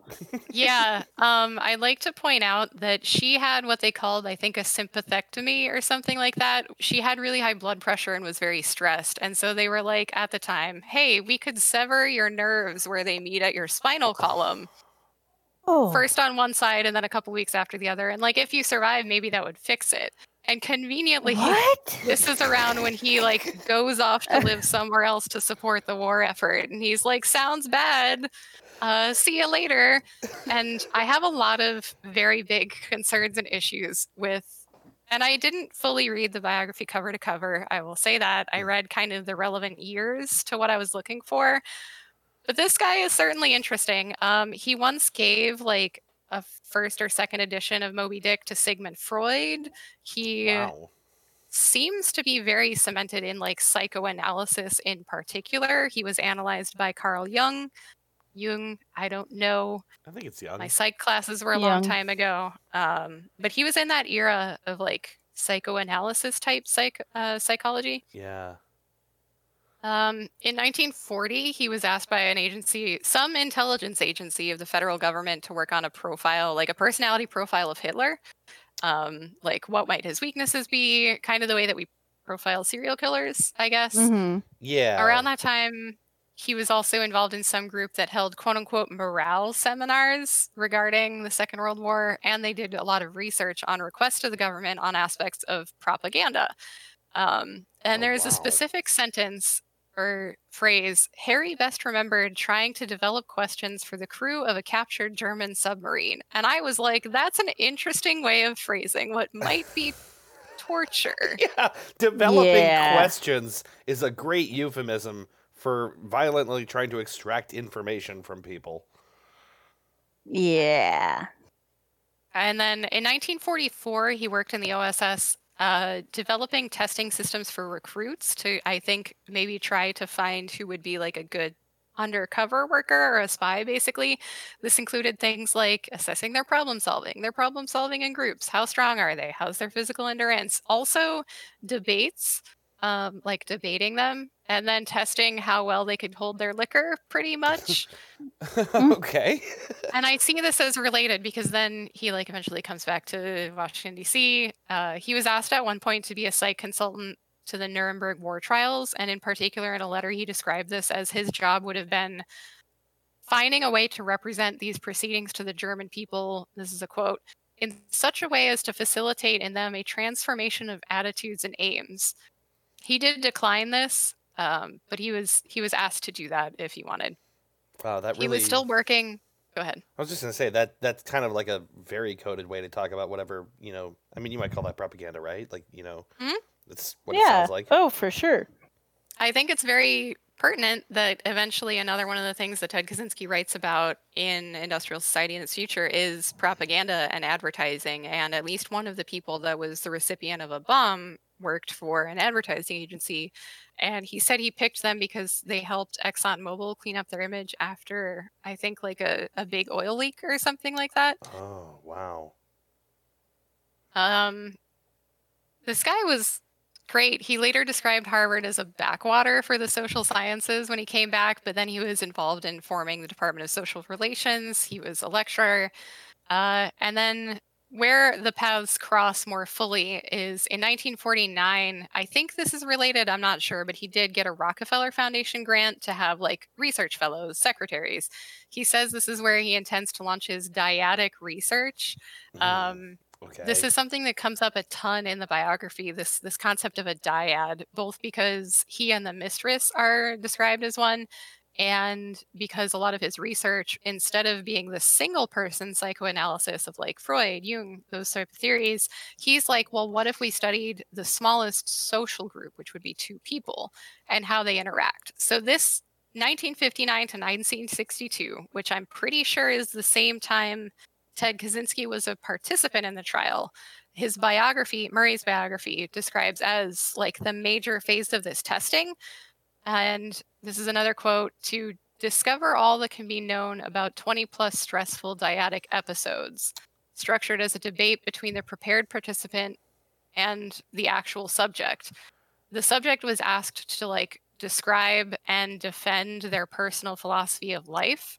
And then the goal was to basically bring the subject to a point of rage, because the other person is a stooge that's been prepared to pick at everything and say, well, what about this? Well, what about this? So you feel this way, but that's kind of stupid, don't you think?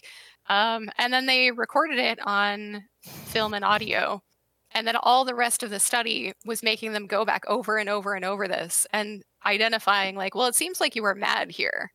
Why is that? Oh my God. Which I think is an incredibly distressing concept. Yeah. So they made a lot of, they made people act like the devil's advocate and then questioned the person getting devil's advocated why they were upset by it. I think this is every internet argument I let myself get sucked into before I wised up, where somebody's like, well, devil's advocate, what if you didn't have rights? And I'm like, I'm really angry because I do believe I should have rights. And they're like, but what if you didn't? And then I get mad and they're like, you're too emotional for this. Yeah. Like, well, it's like a classic, it's a gaslighting thing, right? Like, being told your reality isn't real is really frustrating, and then being told that you're wrong for being frustrated is like the ultimate mindfuck. So that went on for 3 years, and Ted Kaczynski, when asked why he kept going back, said that he didn't want them to feel like they had broken him. Oh my God. Oh, that's such a long time. Oh, and I feel that. Obviously, I didn't have a study done on me, but like, I've interacted with people who are incredibly manipulated, and I had that feeling of like, I don't want them to win, so I didn't leave the situation for a really long time. And to anyone who might possibly be going through something like that, there's no winning or losing. Just get out of the situation. You're not proving anything by staying in a bad situation and having your mind fucked with. I have like some empathy with him for that. I get why you would not want them to win, so to speak, but like there's no winning for you. That's super shitty. Yeah. So the book that I was quoting from is called Love's Story Told: A Life of Henry A. Murray. That's by Forrest G. Robinson. You can still get a copy freshly from, I think, like Harvard Press. I would like to add before I move on, the author states in the beginning that many people interviewed for that would only speak to him on the condition that the biography would be published only after Murray died, which I find stressful. Yeah, that's weird. It's a little ominous. Yeah, so a lot of interesting like, I'll tell you characters. the truth about this guy, but don't He let him can never know that I He can never spoke to know. you. Well, it doesn't make him look great. No. I'll say that. Yeah. So, another, confirmation. I'm not saying that these two things lead to it being acceptable to mail explosive devices to people, but I do think that these two things, especially when taken together, paint a better picture of like how a person can have their social relationship ability kind of arrested in its development in many ways. And I think it's more pertinent than him skipping 2 grades. This is still just me coming back around to say kids who skip 2 grades are fine. I was going to say, this is a long way around to say, it's skipping a couple of grades is not so big a deal. Maybe some other things are more important in your life. Yeah. I think your social development interaction as an infant, when you're laying down all of those little connections between your different neurons, is very important. And I think it's important to not be part of a 3-year deceptive study before we had the IRB, I guess, designed to infuriate you over and over again and make you feel like a stupid person. I just want to say, like, I think it's very surprising that I have never heard about this, and it feels like that should be a way bigger part of the Ted Kaczynski story. Again, I'm going to harp on this again. When we talk about true crime, often the message is like, well, this is a bad dude, or maybe it was just mental illness or whatever, and not like, hey, maybe there are systemic problems for, why this happened. Like, maybe they're not a huge concern anymore. Like, we don't abandon, like, I'm not saying abandon in the way that, like, his parents didn't do it, but, like, medical professionals don't not interact with babies and prevent families from interacting with their babies when they're getting procedures as a young child. That's not a systemic issue anymore in most of the United States, I would hope. But like we should be discussing systemic issues. There's a reason the IRB exists now. Yeah, and hopefully they're not approving those anymore. I also think it's important and it's incredibly depressing that from continuing to read in that portion of Murray's biography, I didn't really see any sign that anything published came out of that. I don't know that he reached any useful conclusion. I'm not sure what his hypothesis was. Yeah, I wish we knew what his hypothesis was. Other than just to fuck with people's heads. I think that was the long and short of it. He was like, let's take the smallest social group that you can and see what happens when you subject it to incredible stress. Well, yeah, and it really does feel like it plays into that, like, the torture aspect, like the breaking of a person, right? Like, can we take a dyad, to use his word? Can we take, like, just one-on-one, and can we break a person just with another person? Ugh. And the answer is maybe you shouldn't. Maybe you can, but you shouldn't. Wow. Yeah. David continues to say that he got his hands on a transcript of one of the sessions, and the acting research assistant focused a conversation on Ted's beard and called it stupid. That's mean. Apparently, when he was on campus, Ted would kind of like occasionally say hello to one of the researchers and they would just flat ignore him. I'm assuming they were directed to not build relationships with any of the participants outside of the study. Mm-hmm. Which kind of makes sense. you don't want to affect a study on You a wanna relationship influence by it. yeah. But also Ted is like 17 years old, a sophomore at Harvard, halfway across the country. And I can see how this was a turning point to him potentially building more interpersonal relationships. And he's Well- taught that he will get berated and he will get ignored. Well, also consider the fact that, like, he did the study for 3 years. These were probably people he spent the most amount of time with. Like, Andy was young and he didn't know anyone there because he was across the country. And he couldn't actually build a social relationship with them because they were instructed not to, and they'd ignore him if he tried. Like, I don't think I'd be okay if those were my circumstances. Yeah, me either. I think a lot about myself and just like I think that being the one like overachiever bookworm nerd in a place that is heavily working class always leads itself to this, where people are like, you should go to Harvard, you should go to Yale, because those are the names that we all know. And Yeah. I did not apply to Harvard because the fee alone was $100, and I was just like, A, we can't afford that really on top of all these other ones, and B, imagine how expensive it is. And I did not know at the time that for the most part, Ivy League universities, if your family, your household is making under like usually $60,000 to $90,000, you just get to go. And I frequently Wow. wonder about the alternate pathway in which I applied and got in and went to Harvard for free, but also I had to like flop into the East Coast, cardigan, button down wearing, like I can't imagine. It was Yeah. already pretty surprising to attend a private college when I didn't really have a concept of what that meant, and like Yeah. learn that we had tennis courts, which I don't know if I had really seen in person because that's a rich white people sport. Our high school had tennis courts because they taught a tennis and badminton gym class. We did that over the volleyball net inside on the basketball court. Like I remember playing badminton in gym, but Yeah. Yeah, like the thing is, like outside of high school, I don't even know barely. Well, I guess there's the park, but like you don't see a lot of tennis around.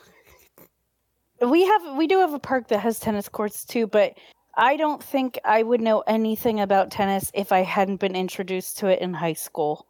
Because this is a very blue collar area too. I don't know anyone I know that plays tennis learned through high school. Yeah, this is just one long defensive podcast episode about me wondering what could have gone wrong in my life in a worse way. But so one thing that I did not do that oddly to me, both of the brothers spent a long time living pretty independently. David writes about being a quote unquote desert hermit in West Texas. And I think most of us know that Ted eventually, along with David, bought a plot of land in Montana, built his own cabin. I brought that up before. It's like a one-room cabin. Mm-hmm. Has what you need, doesn't have what you don't need. And it was a surprise to everybody's family when David kind of reintegrated. He had known his now wife, Linda, for a very long time. And kind of would like, he talks about how when he was in West Texas living by himself, he would kind of just like every day take a moment to reflect. And I think he was kind of the secreting, and just thinking like, but what about Linda? What about Linda? She's really nice.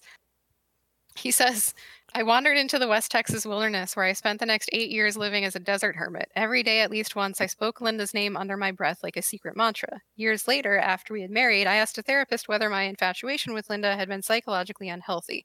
She said that it would have been unhealthy if Linda had not eventually reciprocated my love. And so he... That's weird. Like that's a kind of like a very retroactive justification for like obsessing about a woman out in the woods by yourself for a very long time. Well, yeah, I kind of get that answer, but yes, it is very reciprocal. Like, I feel like the better answer is like, in the moment, that probably wasn't the healthiest thing. It would have been unhealthy completely if she was never not interested at all. Yeah. But like, it turned out okay for you, so I guess it's fine. There's like not much to do about it now. Interesting. Yeah. That is interesting, though. It struck me, and I think that David is a very good writer, and I wonder if he was setting this up subliminally, but I got an overwhelming feeling that like David's book is very tragic in a very classical sense, in which it feels like every person in it has a destiny that we know we don't want to play out the way that it does, but it does. And to me, the two brothers are kind of like falling together and falling back apart, and falling together and falling back apart over and over through their lives. And it's interesting and it's very meaningful to me that at some point David says, I think I am going to reach back out to Linda. And the way that he portrays this is like they had known each other for a very long time. And he asks her at some point, why did it take you so long to tell me that you loved me and for us to get together? And she says, Dave, you always had a bad haircut. And then more seriously, she says, you never came out and said that you loved me. And he argues that he did. And they look back over all these letters they would write to each other back and forth in college. And he never really did say it, but they get married and he decides to like move, I think, to New York. And they get married. And this is the point at which Ted, on the other hand, says that he's like being manipulated by Linda. He's betraying Ted. Their dad is like, hey, we never thought you would integrate back into society. They kind of just seemingly assumed that both boys would like go off and live by themselves the rest of their lives. And to the dad's credit, like it seems like he really empowered them to find food in the woods and wanted them to be like Boy Scouts, like this was the time of like, I'm going to teach you to be self-sufficient. Preservation, self-sufficiency. Yeah. And I think that for a long time, that was fine. That was kind of the goal. Like both boys had gotten an education. They were very self-sufficient. They were doing great and everything's okay until sometime in the 70s to 80s. What I have been able to piece together from interviews is that around the 80s, Ted had already been very angry, and in many, many articles about it, there will be this one quote of his that talks about how he had this beautiful place outside his cabin. He loved it. Frankly, he paints the early years of living in his cabin as like amazing. He says, I would ride my bike into town. I would get things like flour that I couldn't grow because we were too far north, and I would just take walks, and my mind always felt at ease, and I felt great. But at some point, inevitably, they put like a highway through a chunk of land where he used to like to go, and there was a waterfall, I think, and more people keep moving in, and rather than falling back into society and doing all right, something else that a lot of places bring up is that at some point he came back to work in a cushion filler factory that I think both their dad and David were working at. He goes on 2 dates with a colleague and she says like, hey, this isn't for me. I don't think we have a lot in common. And he posts up many copies of a rude limerick about her. Oh. And again, podcasts bring this up as like, he was antisocial even then. And I'm like, I have a list of names for the FBI then, because if every man who wrote something really disgusting about me for not going out with them send them the name of every man on Tinder whoever responds with like horrible volatile insults when a woman goes to pee for 5 minutes and doesn't respond. Yeah. And again, I don't present this as like, it's fine. I obviously don't think that's fine. I think it's deeply maladjusted, but I think it's indicative of the ways that we are willing to accept certain types of behaviors until we can kind of back explain something worse. When in reality, I do think we should look at this as an antisocial behavior. I think it is antisocial to go on 2 dates with someone, have that person say that they don't want to have a third date, and to post up rude poetry about them in your workplace where you both work. Yeah. Right. It's not a healthy response to rejection. At the very least, wherever that response comes from, it's not a healthy way to deal with rejection. And naturally, that woman at some point early on after Ted's arrest was interviewed. And of course, she's like, there was some article that I can't recall exactly which one at this point, but says like she also scoffed at the indication that if she hadn't rejected him, he wouldn't have killed those people. And I'm like, where have I heard that before? Oh my God. Yeah, like that's no.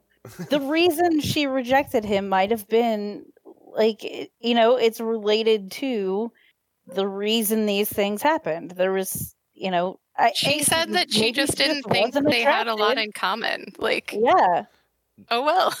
If you can blame anyone, oh God, it's just such a crazy thought. Like, Blame the person committing the acts. Don't blame everyone else around them. Yeah. It's the whole like horrible dress code policy of like, well, girls can't wear tank tops because you'll distract the boys, or the boys will do bad things because you're wearing a tank top. Okay, let's teach the guys that like they should focus on schoolwork at school and not worry about what other people are wearing. Like, what the fuck? Don't blame everyone around a person for a person's action. It's so detrimental. If I could seize on something that is like emerging in this story, and like I think emerges in a lot of these stories, I think that there is a place to look at all of these events in a person's life and see our like after the fact desire to craft narrative. I think narrative is like the thing here that like pulls all these little pieces of his life together in a way that is deceptive. You know what I mean? Like, I agree, and I think that's a very succinct way of saying what I'm trying to get at through the entirety of the episode. Well, yeah, I mean, not to like jump ahead on things there, but like I'm seeing, at all these different turns, like it'd be much easier and literary almost in a sense to zero in on certain aspects of his life that feel like they belong more in a story, that are there like the causes for like why a person becomes the way that they are. But I do think reality is always more complex than that. It's something we keep seeing here. Yeah. I would say that I think a lot of previous discussion around Ted Kaczynski and around his writing and around his acts really kind of tries to pick at, well, he was very antisocial. He never talked to anybody. He was this quiet kid that had his nose in a book, and he got sent off to school too early. And also he hated women, and so he hated everybody. And he killed a lot of people, and then he wrote this unhinged manifesto. And I would argue, I guess, if I'm going to make any argument about his writing, I will say that I do think he kind of bookends industrial society and its future with a start and a finish that talks about leftists. You might remember that I brought up that one statement to run past you too. And I do believe that it's defensive that he brings up the two main problems with what at the time was current leftism were feelings of inferiority and over-socialization. And I guess I would question if he maybe had low self-esteem and felt under-socialized and was capable of acknowledging something was wrong with his level of social interaction. Mm-hmm. And he turns this into saying, one of the most important means by which our society socializes children is by making them feel ashamed of behavior or speech that is contrary to society's expectations. If this is overdone, or if a particular child is especially susceptible to such feelings, he ends by feeling ashamed of himself. And he writes a lot with the argument that leftists are like upper middle class, over-socialized people that have taken on all of these statements about society and like internalized them too much. And I can see how kind of the top level story really illustrates a lot of this bookend component of this writing. Yeah, makes sense. However, I guess I am still making the argument that the middle chunks of it contain a lot of conversation about so the idea of a power process, the idea that human beings have a drive to do something that is worthwhile.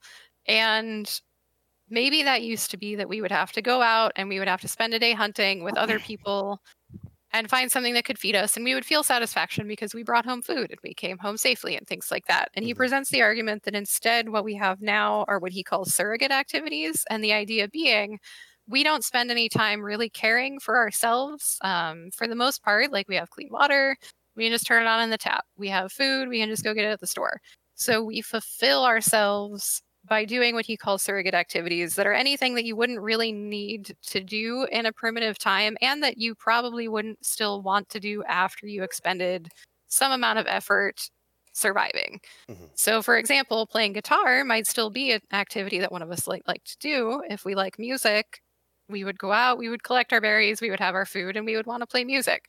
But going to an office job to check the new PDFs to see if they're better than the last version of PDF, probably not something that somebody would still want to do. Right. Fair enough. I also want to point out, so he has a response to this years later. A lot of people, I guess, wrote in and said, you didn't come up with anything new. And he says that wasn't the point. The point was he calls specifically for a revolution that overthrows technology, period. That's his take. He doesn't frame it as like a critique of capitalism that we are doing these things. I think that I've read a lot of other writings, especially lately. I'm just saying, I've seen a lot of like guillotine jokes lately on Twitter. And he references the French Revolution and the Russian Revolution as things that he looked to when formed of his. And he says, I made the choice to write and say that we need a full revolution. I never said that this was a new idea. And some fanfare is sometimes made of the book, The Technological Society, being found in his cabin. That is a very old and very well-respected philosophical text. I did not get all the way through it to give you the summary. You'll have to go to Cliff Notes. I'm sorry. It's like 400 pages long and it's translated from French. I find it very interesting that Aldous Huxley was instrumental in getting it translated, because he was like, I absolutely need to see this translated and shared. Wow. I didn't know that. I'm gonna butcher the author's name because it's Jacques Ellul, Ellul. He's obviously French. Okay. And yeah, I guess if anything, the short version of my take is he actually wrote a new iteration of a pretty well-trodden philosophy around our current society, around the pointlessness of a lot of jobs that we have, the pointlessness of a lot of activities that we undertake. But he is unusual, and I would say I disagree with feeling that the only way to deal with this is to basically eradicate all technology that we've had since the Industrial Revolution by way of another revolution taken after the French and Russian ones. And he does acknowledge that this means that a lot of people will probably starve, a lot of people will die. And this is where you might remember he says, one cannot eat your cake and have it too, which is one of the phrases that was picked on because he phrased it that way. You can't have your cake and eat it too is how most of us would say it. Yeah. So that was part of what helped identify him when doing the linguistic analysis. Oh, okay. So okay, that I didn't actually know that, but it's like that's a thing that like is very specific. Most people wouldn't swap those around. Yeah, and taken in conjunction with some other just styles of his writing. He wrote it all on a typewriter. It's also very dense writing. Like if anybody decides to pick up a copy of this, it is tough to get through. The paragraphs are numbered. It's very clearly like 60s era academic writing, in my opinion. Lots of footnotes and lots of very startling phrases, like especially when he's talking about leftists. He talks at one point about how it's bad that in our current society we're doing affirmative action, and you're like, whiplash, whoa. Okay, hold on, bud. And then he goes on to say, when I was. he goes on to say that his take on this is we're trying to basically just homogenize everybody into this upper middle class white, like everybody should go to graduate school. Everybody should have a white collar job. Everybody should do these things. And in a lot of the footnotes, as you continue, you can see that he actually seems to agree on like racial and sexual equality, but he comes across as like feminism is stupid. And you're like, excuse me. And he's like, no. I don't mean that it's stupid to believe that the sexes are equal. It's stupid that we have this movement right now that's doing X, Y, Z. And you're like, okay. Maybe could have phrased that better. Yeah, but it seems like he's not afraid of saying the thing that will get the knee-jerk reaction, only to then go on and like clarify, right? Yeah, in a footnote. Yeah. In one of his million and sometimes footnotes. in extra footnotes, like there'll be a footnote and then an update to the footnote, and you're like, oh, this is tough to read. You know, you never really hear about a living manifesto. They kind of tend to be one and done. This one was updated through 2016, so you can That's You amazing. can get nearly up-to-date updates, I guess. Wow. Does it strike you that like the kind of stuff that he was writing about and like the societal problems that were like not even necessarily his new ideas about societal problems, but like does it strike you that there's something really perennial about that and you could drop yourself at almost any time in history and complain about this, confounded water wheel that's ruining our lives?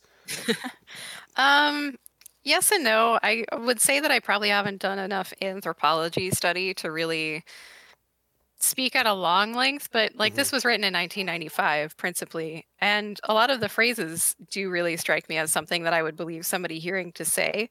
I think that it's very interesting to see how many subcomponents of this are things that I would not be shocked to see somebody that I follow on Instagram say. Yeah. Not in the same phrasing, not in the same Yeah, like maybe framing. not all in combination, but like individually, the ideas aren't that far off from things you hear about. Yes. And I think the big framing that's missing that I haven't really seen as much is that he pins all of this on the concept of technology. He basically says, like, any industrial society, it's like if you give a mouse a cookie. Like, if you give man a Model T Ford, he's going to make it go faster. And then we're going to go until we wind up with Teslas, and we're going to try to build rockets, and we're going to try to go to other planets. And so we should just wipe everything off the map and go back to being in small groups that all look after each other, don't have technology. Whereas a lot of people that I interact with or see or read frame it more as a capitalism issue. And I think it is unique, at least to what I've read, to blame all technology. Now, the Technological Society, that book that I talked about, does this as well. Ted Kaczynski doesn't really care for that too much because he says the one critique that he seems to have of it is that Jacques Ellul kind of just like seems to think that at some point spontaneously society will realize we're doing bad things and we have to change all of this, whereas Ted's take is we should forcibly overthrow and smash all of technological society in some way. Well, like, it strikes me that a lot of this stuff is very easy to come around to if you're the kind of person who already knows how to hunt for a living, has land, doesn't live in a densely populated area, doesn't require or depend on mass agriculture to support you, are living in a climate that can sustain you. Like, there's a bajillion reasons that one guy in the woods in Montana might feel like we should all put down our computers. I was going to say, it's like really self-serving, right? It's like, well, the things I already know how to do and the way I'm already living is obviously the right way. And everyone else just has to catch up, get on my level. I think that's a very valid criticism. And I thought that to myself a lot as I was reading. He does kind of head nod to this, but it is pretty dismissive. Well, I think, you pointed out that he's very defensive, and I think that goes hand in hand with it. Like, he is being very defensive, and he's setting himself up as like, well, the way I do things is the right way. And if you're a defensive person, it just seems like an extension of that ideology. Yeah. Like, of course you think the way you do things is the right way. We all think that. We all do, yeah. I guess my closing point would be I wanted also to kind of compare and contrast. I had not read at the time the book Bullshit Jobs by David Graeber. I wanted to know how much that might be in alignment with this concept of like surrogate activities. I would say that I found Bullshit Jobs kind of like an oddly dry read. I think the original essay that spawned the book really makes all of the big points, and the book is just trying to give a lot of examples to expand on it. Some of the examples are very interesting, and if you are interested, it might be worth a read to you. Yeah, well, is it exactly what it sounds like? It's just like here's work that lacks what we might call like something that gives you meaning or a purpose or Yeah, one of the examples that stood out the most to me, both as like resonating with me in particular and in kind of aligning with all three things happening here, like the manifesto, my brain, and Bullshit Jobs, is he writes about somebody who wrote in and said, I have a bullshit job. And by the way, one of his main points is like the idea that everybody who has a bullshit job immediately knows that they have a bullshit job. Like if you ask them, hey, is your job bullshit? They're going to be like, oh yeah, super bullshit. That's and I think we've all had those jobs, right? Yeah, like that checks out to me.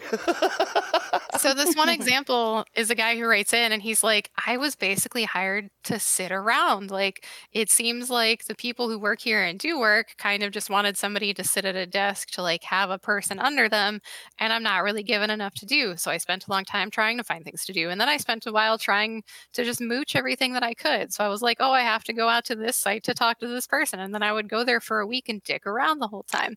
And the author writes about how like it's important to him that the person who wrote in is somebody who also came from, I think, a working class family. And so this is like his first kind of white collar work. And he posits that if somebody else were in this job who came from like a more middle to upper class upbringing, maybe a family that had worked white collar jobs, this isn't probably to them as much of a bullshit job because they would think, great, I can network, I can have lots of meetings with people, I can work here for a year or two, and then I can go get a really sweet paying job that's also probably kind of bullshit, but might be more interesting. But this guy basically just descends into goofing off as much and trying to get fired and like coming into work drunk at 1 p.m. and things like that. And I found that an interesting, it doesn't quite tie everything together, but it does to me create like this pathway of just the many levels in which I would agree that our society is malformed.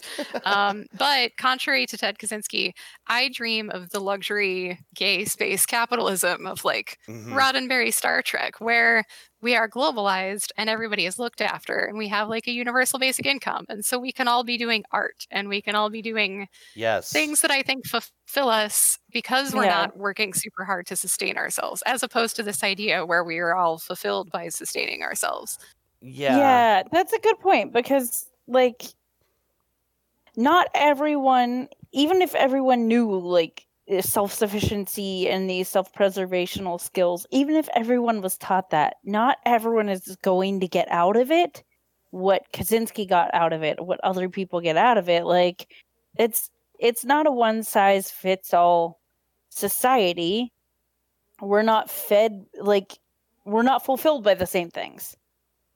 So you can sit there and say that everyone should go back to doing things the way that you do them, which you think is the right way. But like, you would still have problems in society because people would still be unfulfilled, and maybe they would be too tired to complain about it at the end of the day because they spent all day trying not to die and feed themselves. But like, it wouldn't be good for everybody. Yeah. Right. I think another book by David Graeber, I hope I'm saying his name right. Somebody's probably screaming at this podcast, but yeah, it's okay. Nobody listens. He also wrote a book titled Debt, the First 5,000 Years. And I will say this rocked my world. It's a very long book. Parts of it are dry. But I think that book hits a lot of the same themes in talking about our perception of debt. And so for right now, many people would say like, well, if you don't pay your debts, you're a scumbag. We have to pay our debts. That's a nice thing to do. But he paints this picture where for a long time we lived in these smaller groups that Ted Kaczynski writes about. And so we functioned as those smaller groups. And so this idea that like without paper money, we'd have to bring a barrel full of stuff to the market to find something frantically that somebody would want to trade us for the thing that we need didn't really exist. It's like this backwards construct, because we see it as money now and how useful it is. But at the time, it was more like, hey, Bob, I need wood because I'm trying to construct a house for my family because I have obtained a partner and we are going to have a child. And then rather than like, what of these things that I can give you for the wood would you take? It's kind of like, all right, does anybody have wood? Bob finds out, yeah, George has wood. George just gives you the wood because it's extra wood. And at some point, the main person is going to have something else that he needs. And we functioned, as far as I can tell and understand from this book, as more of a group unit. It's like he backs it up with a lot of evidence, it was like obviously kind of a barter system, but built off of the idea that like, okay, well, I help you now because I have what you need, and you'll help me later because we keep each other alive, and that's what we do, and not because like you owe me. It strikes me that it's like trade and barter with a tab. Like we kind of like it's not everything being immediately transactional. There is like this community aspect to like realizing that it benefits you just to help people because they're going to help you. And then we twisted that into the credit score system that we have now, because for a while we kind of had the tab. Like we had paper money, but we also knew that a farmer was probably going to have money at the end of harvest season and he didn't have it right now. So your local store would write down your name and run your tab, and then you would pay them back. And then the entire concept of a credit score grew out of like, what if we all share these lists and we tell people if people don't pay us back when they're supposed to? And now we have what is, in my opinion, a very warped system where I mean, not paying a bill on time one time because you forgot about it can tank your ability to like finance your car more effectively and do it for 7 years. And by the way, Debt the First 5,000 Years will tell you an enlightening story about why it's every 7 years that blew my mind, and I won't spoil it for you. Oh, really? I think people should read the book. There's a reason for that? Yeah, that's interesting. There's a loose reason. There's at least a correlation. I don't know if he spells it out as exactly the reason, but he talks about the concept of Jubilee occurring every 7 years. And I think it's very interesting that a lot of our other financial system is built off the idea of things kind of falling off after 7 years. You don't have to keep your IRS records for more than 7 years, stuff like that. Yeah. Oh my God. Also, the credit score thing makes me so mad, and so much of how credit and credit cards function in general are so messed up that well, they're I could rage about it for a long time. I think the concept is good, but it lacks context, right? So like it's not necessarily a bad idea for us to kind of like, well, it's used as a weapon. It's used as a weapon. It's a good concept if it's not weaponized against us, and loans and credit and keeping score is used as a means of financial control, and not as a way to like actually help us, which is the way it's sold to us. Well, I mean, I think if you take like something like to refer back to the first example, there might be like your community might be well aware of some really good reasons why you couldn't contribute or help, and that information is accessible to them because they live with you, they have context for your life. Whereas like the credit system is just big and blind and machine, and it doesn't take human consideration into effect, and then it's used punitively, and there's all kinds of reasons it just doesn't work as well. Well, and then how do we ever stop the cycle when it is used punitively? So somebody who already struggles to pay their bills and it's reflected in their credit score gets a much worse term for literally anything in their life. And many people will counter and be like, well, you shouldn't buy what you can't afford. And I'm like, I would like to invite you to the life of any working class person because that's not how it works here. But then you get higher interest rates on your loan, and the loan has to go for further, and there are steeper penalties for it. So inevitably you cannot mess up at all, or else it will get even worse, and then your credit score will get even worse, and then it's just compounding. And it's designed to compound misery is what it is. So I have an anecdote. So my mom had moved out when my parents separated. She moved into an apartment. She had a credit card for like a store. It was like Old Navy or something. And she had been paying fine. She kept up on her bills. And then she missed a payment. And the reason she missed the payment was because the money was there. Well, it should have been in my mom's bank account. But apparently when she deposited the money, the bank actually put it in the wrong person's account. And so the money wasn't there, even though it was my mom's. And my mom got this straightened out by the bank. She didn't even know it was a problem until she found out from the credit card company that she hadn't paid them. She had written a check and it didn't go through. So this was not my mom's fault at all, right? Like, she deposited the money, the bank messed up.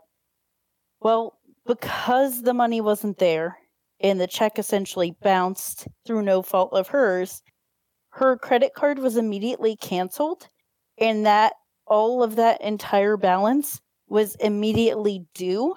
They did not care about the mitigating circumstances. They did not care that it was not her fault. And then she was even more debt and it went into collections through no fault of her own, and nobody cared, and she was punished for it. And how do you resolve that as one person? I think that's the undercurrent to all of these things that I've brought up is just our compulsive desire as a society to, instead of looking at a structure or a system and the way that the system is designed, to say that one person is garbage. Yeah. Yeah. Yeah, you're right. And the dismissive thing to say would be like, well, if she was in such dire straits, why did she even have that credit card? Why didn't she pay off her balance immediately when charging on it? Why did she even carry one? Because that's the thing I keep hearing now, is that all of us should have rewards credit cards. And to be fair, I agree with the system if it works for you, but I have an issue with it being given as blanket statements and blanket advice for everyone. What I do is I pay for things on my credit card and then I pay it off usually twice a month because I get paranoid about paying it. And then you can get things like points back. But for people who have struggled in the past with like impulse control, for people who have struggled to maintain bank and credit accounts, because there's a massive amount of America right now that doesn't have a bank account for one reason or another, and things like that. Like, this is a great recommendation if you can do it. And it's spouted as like, well, if you're not doing it this way, you're stupid. Either you're stupid because you're paying cash when you could be getting points, or you're stupid because you kept a balance on your credit card. There is like no group that it is more like acceptable to fucking condescend to than the poor. Like, oh my God. It really does piss me off. There's so much advice from people who don't have these struggles. There's so much advice. If you stopped buying from Starbucks, people, both of you would be rich. Yeah, right. You have a second house by now. We don't even buy Starbucks. Well, exactly. Nobody that's looking for this advice or help buys Starbucks. Yeah. There's so much advice from people with money to people without money, and it's so misguided, and the opposite conversation never gets to happen. Like, it's never a conversation, it's a lecture, right? It's an article. It's never like a sit down, like, hey, this is what I think you could do that might help you. And then the person without the money going like, okay, well, yeah, like, I would love to do that, but this is why it doesn't work, and have that dialogue actually be heard and received. This is all why I half jokingly said that I wanted to do a middle segment that was just me screaming at the listeners not to listen to things that tell you to day trade on apps. Yeah. Yeah. Or more accurately, I would say if you do, you should approach it just like gambling and only put in what money you can afford, and definitely don't just hook it up to your bank. Make distinct transfers for the amount of money that you're willing to lose in it. Right. I use an app for stocks, and I don't do it extensively. I transfer $5 a week, and then I use that to buy the things I want to buy, knowing that money could go away. And $5 a week isn't that big a deal. I am just so angry at every think piece and article and like person on Twitter who's like, you could be doing this right now. It only takes a few dollars. And then they always cite that at some point in the past, XYZ industry was basically printing money to anybody who held their stock. And I'm like, great, thank you. If I could go back 9 months and buy Apple stock, I'd be great. But that's not what I can do right now. Oh God. Yeah. Everyone always wants to give generalized blanket advice, and it doesn't work for all the reasons we've been yelling at this guy about. Moreover, I would underline that it doesn't work because it doesn't serve the system for it to work. It doesn't serve our current economic system and our financial system for a bunch of poor and working class people to make a stupid amount of money off of day trading stocks. Yep. So why would that ever happen? Well, also, like, to speak even more generally, it doesn't serve our current system for the people who are poor to not be poor anymore. Like, we don't really talk about the fact that, like, we're keeping people poor on purpose and making money off of it, and then telling them that they shouldn't be poor and this is what they should do to not be poor. Well, you know, like the sheer Have you thought about not being poor? Have you tried being less poor?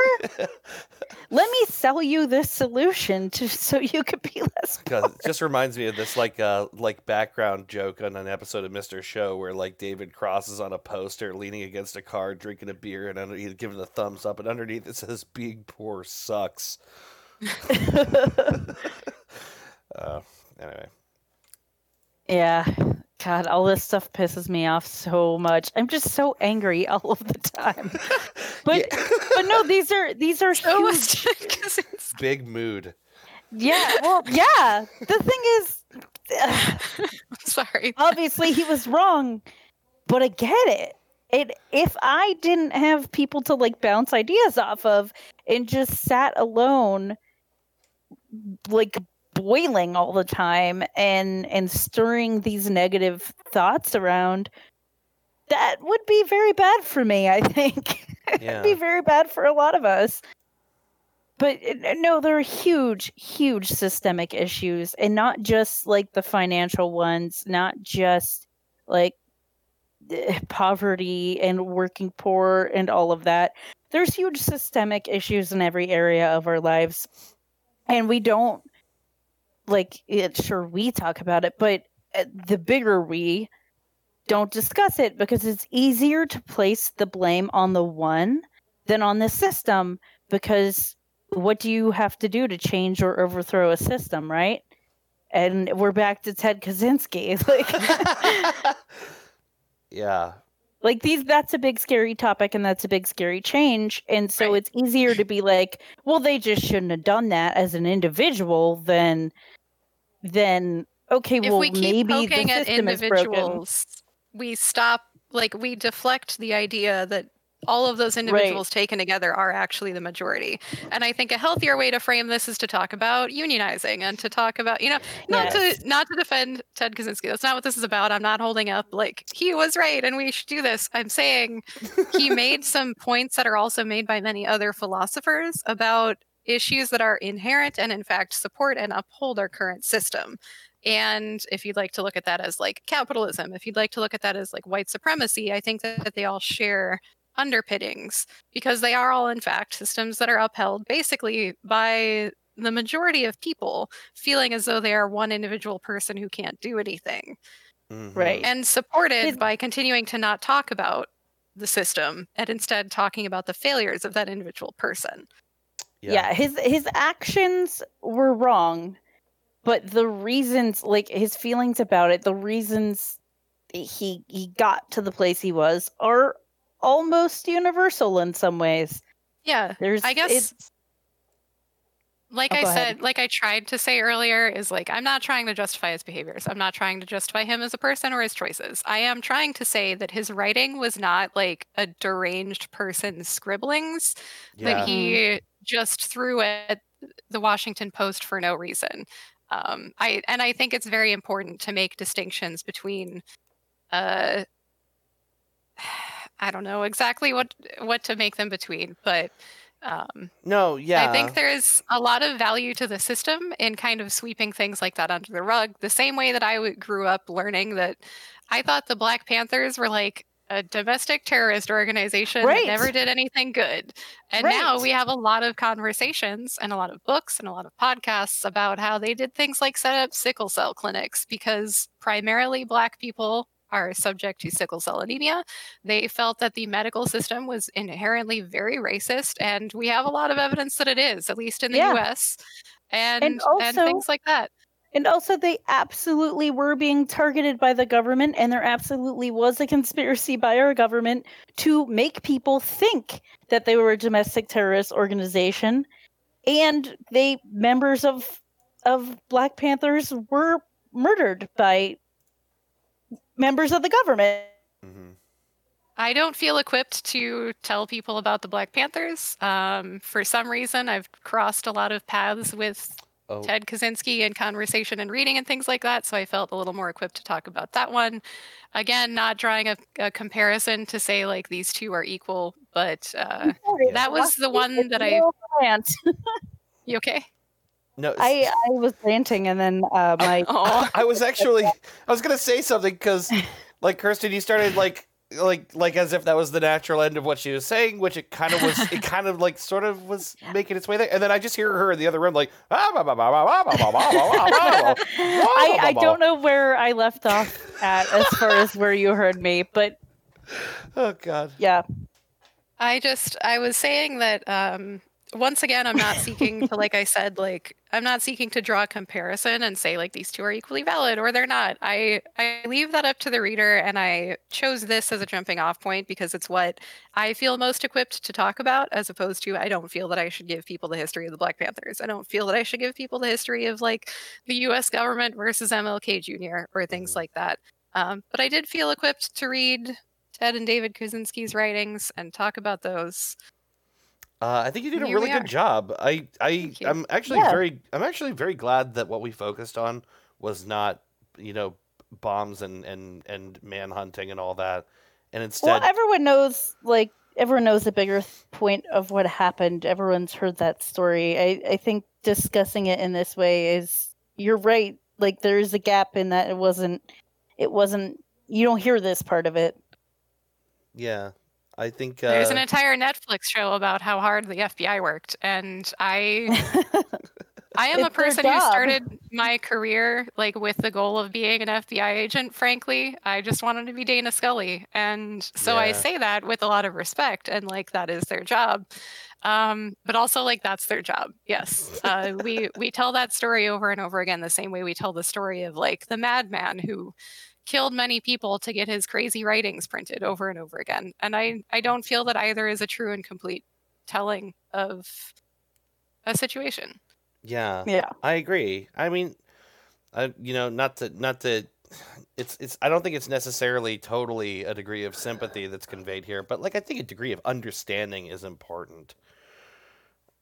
You know. Seeing someone who did horrible, unspeakable, like just horrible things, seeing them as a human isn't a bad thing. It brings us to a level of understanding and maybe addressing existing issues is the important thing. The systemic problems are still as important as they were when he committed his acts. Like understanding people are humans and why they do what they do is incredibly important, I think. That's probably a good place for us to take our leave. We we went really long today. Yeah. Sorry. No, I'm glad because that's like once I realized we were talking about Ted Kaczynski, I didn't realize what direction we were going in. It ended up being like a very much more interesting to me than like I said, just the story everyone knows. So I just hope that it's coherent when put together when people listen to it, because I have had so many thoughts stewing in my brain, and I have been in such a like dour mood because you and everyone else. It's just all sitting in there milling. Well, yeah, me and everybody else, but I have my brain full of the Unabomber Manifesto. Yeah. Right, you have the extra layer of the Unabomber's Manifesto. Really does. That's a weight to carry around. Yeah, I'm happy to have lifted some of it off by sharing it, and I hope I did it in a coherent manner that doesn't make it sound like I'm trying to say anything awful. I think we've all made the point multiple times. I think it came across just fine. I think I came out of this pretty pro Kaczynski. I think you've radicalized me in a way that like I'm happy with. So that's good. Dave is currently building a hut in the backyard as we speak. His bare hands. Just digging a mud pit to live in. I think especially now we can all occasionally relate to the desire to live in the woods and never have to interact with anyone ever again. It looks Yep. better every day. All right. Well, let's say thank you to the few people that are listening. Thank you for listening to Goose Chase. Goose Chase, and thanks, Kirsten, for coming on. Yeah. Thanks for having me a second time. I appreciate it. There will be a third if you are Anytime. interested. I might need to take a break because I have put a lot of stuff in my brain, but I am always interested to read too many things about complicated things. I was and also then going to talk say, people. you also don't have to read upwards of 2 books for every topic you do. It is your choice to do so, but don't think you have to uphold that personal standard you set.